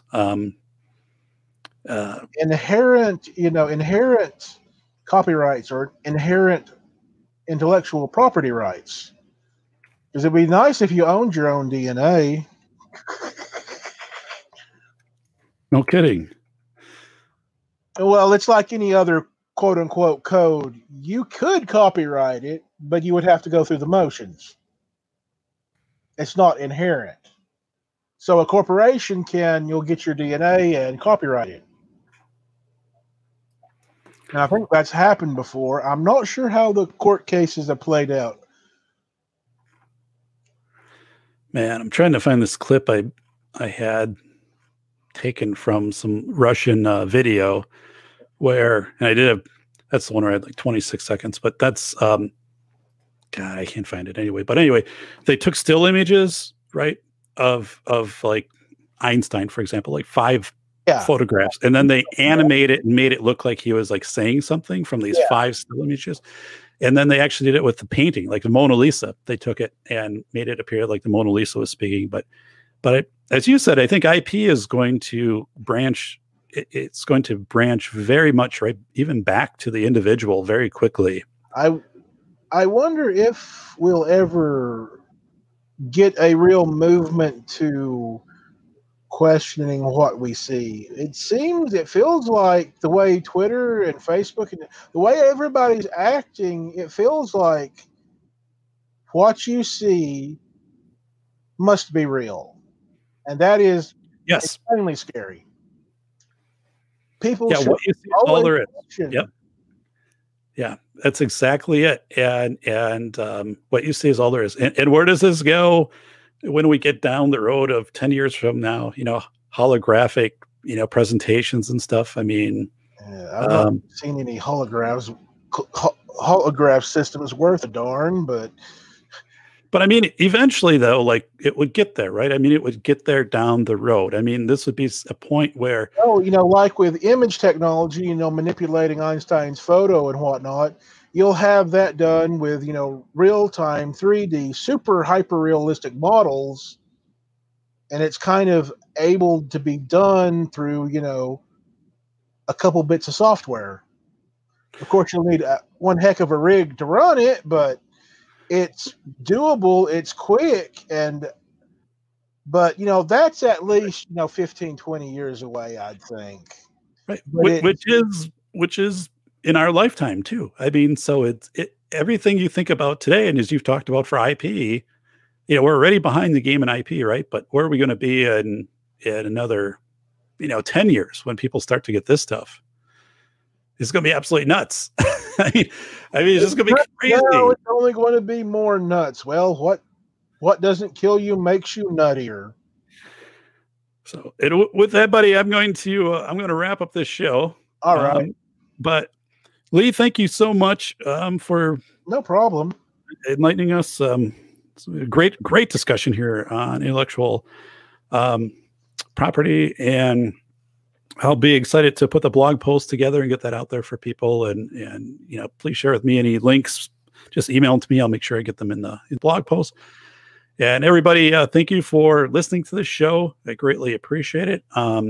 Thank you, for subscribing, for sharing the show. The show's increased by about 40% in subscribers in 2020. So that's really been amazing. And actually, the number of episodes that get played and older episodes that are getting a lot of views have really increased significantly just in the last maybe 3-4 months. So it's all because of everybody, on the right-hand side, sharing, subscribing, making people, aware of it. So I greatly appreciate that. Again, as a disclosure, Lee and I are not attorneys. This wasn't about legal advice, which we said at the start. And you should always, take this type of information with due diligence and work with any legal if you're seeking to learn more or to take action based upon intellectual property. But this does give you some terminology to understand. It does give you like some good cognitive debate to kind of move around in your mind and kind of think about things which you've done in intellectual property. It's been a bit of definitely a scholarly show with some even prophetic type of statements in it, and so I've really enjoyed it. Like this is really kept a use. So. And I did see over here, it just popped up on my screen that the Green Bay Packers have defeated the Tennessee Titans by a score of 40-14 at Lambeau Field in the snow. And the Titans fall to 10-5. Green Bay improves to 12-3. So it's kind of big news here in the land of. My days listening to 102.3 FM in Chattanooga. I don't remember the Titans ever winning much. So I don't know, Lee, close to you, right there, the Titans. And yep, Tennessee 40-4. Tennessee's a good team. So Green Bay really had an outstanding game, apparently, right here, 40-14. But yeah, it's kind of funny. It just popped up and had some highlights, and the snow's on the field. So they just it's just kind of a scene for those of you. I'm in Wisconsin, obviously, so snow's not that uncommon to me, but if you're in a warm weather climate, to see a snow-covered professional football field is pretty interesting. So, all right, everybody. Money if it's like a foot deep. That I would be interested in seeing. Yeah, yeah, like a foot deep, and everybody's throwing snowballs at you. I think they had that in a game like at the New York Giants one time, where people were throwing snowballs, and someone was trying to kick like a field goal, and they kept throwing snowballs and knocking the ball off. And one time when I was at a game, at Lambeau Field. I went to every home game in the 90s, including playoffs. And I was at a game. There was a guy not too far from where I was sitting, which was I was like row 42 in whatever section. It was always the same thing. And then, but there was some dude who stood up with a football and threw it onto the field during a play. And it didn't interfere with anything, but he immediately got taken out by security. And, that was back in the days when security was pretty lax. I mean, I remember going to the stadium when they used to hand out cigarettes when you'd go in. But oh dear Lord, those Marlboro used to have boxes of cigarettes, and that, I mean, that was years ago. That was probably back in the 80s. But yeah, I remember this dude throwing this football out there, and he immediately. And I also remember, like, you'd get there early and you could go watch the players kind of warm up and be up on the fence, like right in front of the seats. And there was some dude who was putting a sign up, and whatever, go Packers. And he pulls out this huge knife, I mean, like an 18-inch blade knife, and he's cutting duct tape, and he's taping this sign up. And back then, right, nobody made a deal of it. Liability, lawyers. It was back in the day when there was when people didn't flinch about liability issues. It was crazy. You think of personal responsibility would deal with at least 80% of things, or maybe 70% of things. The stadium or whatnot, they can do some things, but back then, there was you just went in the stadium. You weren't patted down, and I didn't even know there might have been security. I don't even remember security like at the entrances. You just kind of went through it. You had your ticket, and they ripped it in half. But I'm strange. It's strange if they can do that nowadays with as much as they charge for tickets. Yeah, I remember some of my tickets were like $22. I mean, I think I had a stack that I kept. And by the end of the 90s, it was maybe like $40, but now it's be hundreds of dollars. And it was funny too, because I remember games before they had jumbotrons, when they just had a scoreboard up on each end zone, and that was it. I mean, all you knew was the score and the yards, but that was it. Do rules based off the video. There was zero video. And at Lambeau Field, the first Jumbotron, they got used from somewhere and they put it up, and it was basically like the size of a garage door. And everybody, we thought it was awesome, right? Because, whoa. And today, I mean, it'd be laughed at, grainy and small and stuff, because now they've got, this 80 foot by 30 foot high on each end, high definition, and which they're going to replace, by the way, and going with even like a larger one. But I remember, Lee, I remember we were so excited because one season, this might have been like back in 1995 or something, they put in an out of town scoreboard in the stadium. And all it was is it just had like NO New Orleans versus like TB Tampa Bay and the score in the quarter. And that was it, like just abbreviation. And we're like, oh my God, this is so awesome. Like, I can't believe we get out of, as you didn't have cell phones back then. So you really had no idea what was happening around the league.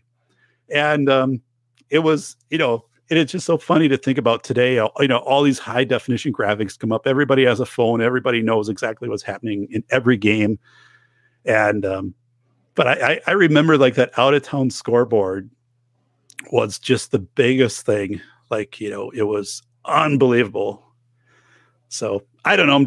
It was some fascinating stuff, going to games. Back then, but I don't know.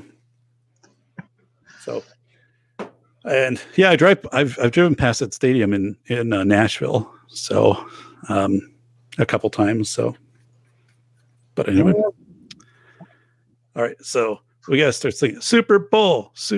I remember some Bacon Road. I remember some guy with a beach ball at Dodgers game trying to get the crowd to do some chant. Dude got tackled by security. Yeah, that'd be bad. Lakers played in the Great Western Forum. Oh God, yeah, the Great Western Forum in Los Angeles. This planet really needs to be hit with a massive solar flare that permanently knocks out all electronics. What is TLDW? What does it stand for? Probably too long to read. Didn't watch of the episode. This planet. Oh, Mictobus, are you mad at us? Or are we okay here, buddy? What's going on? No, they're just saying that technology has kind of made us dumber.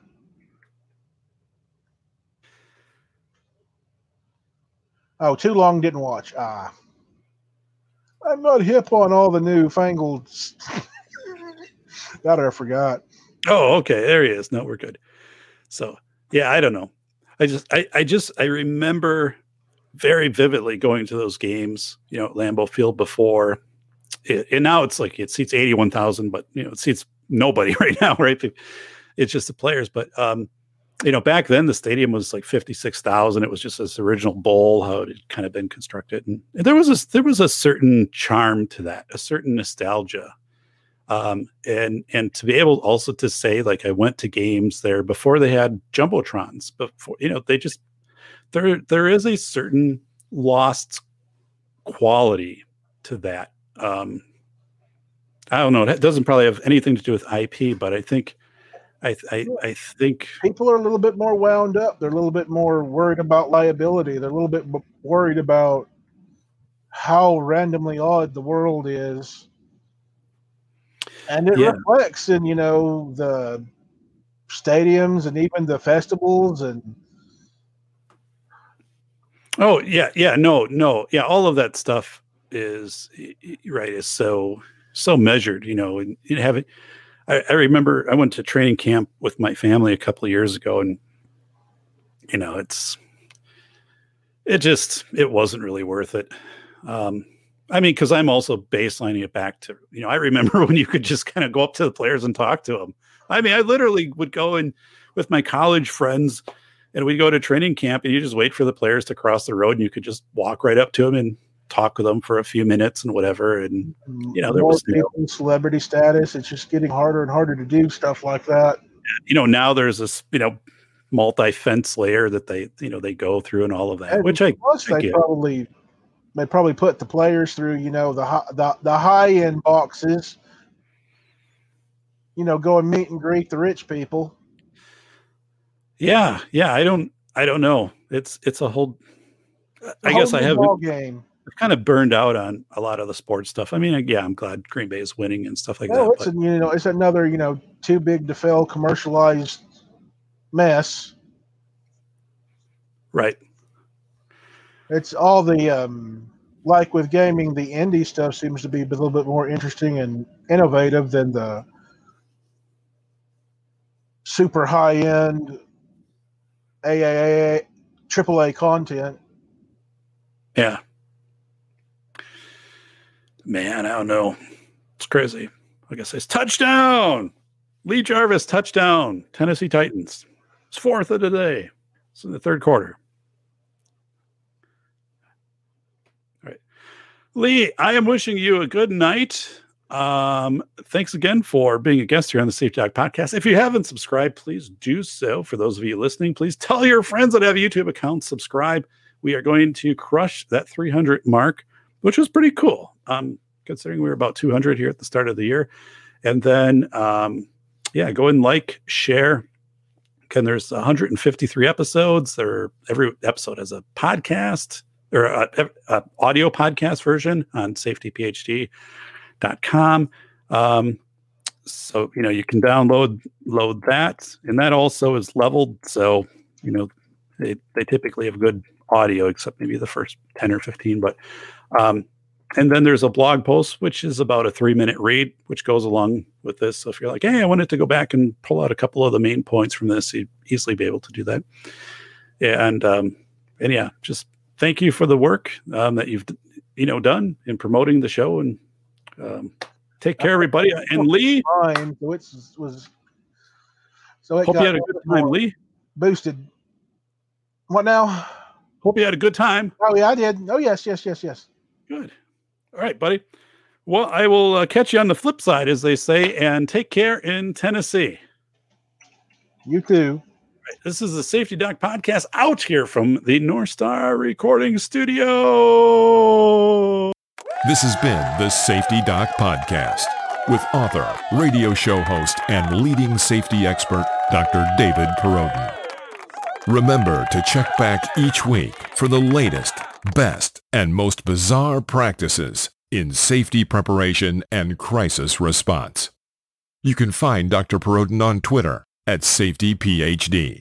And remember, the truth will keep you safe.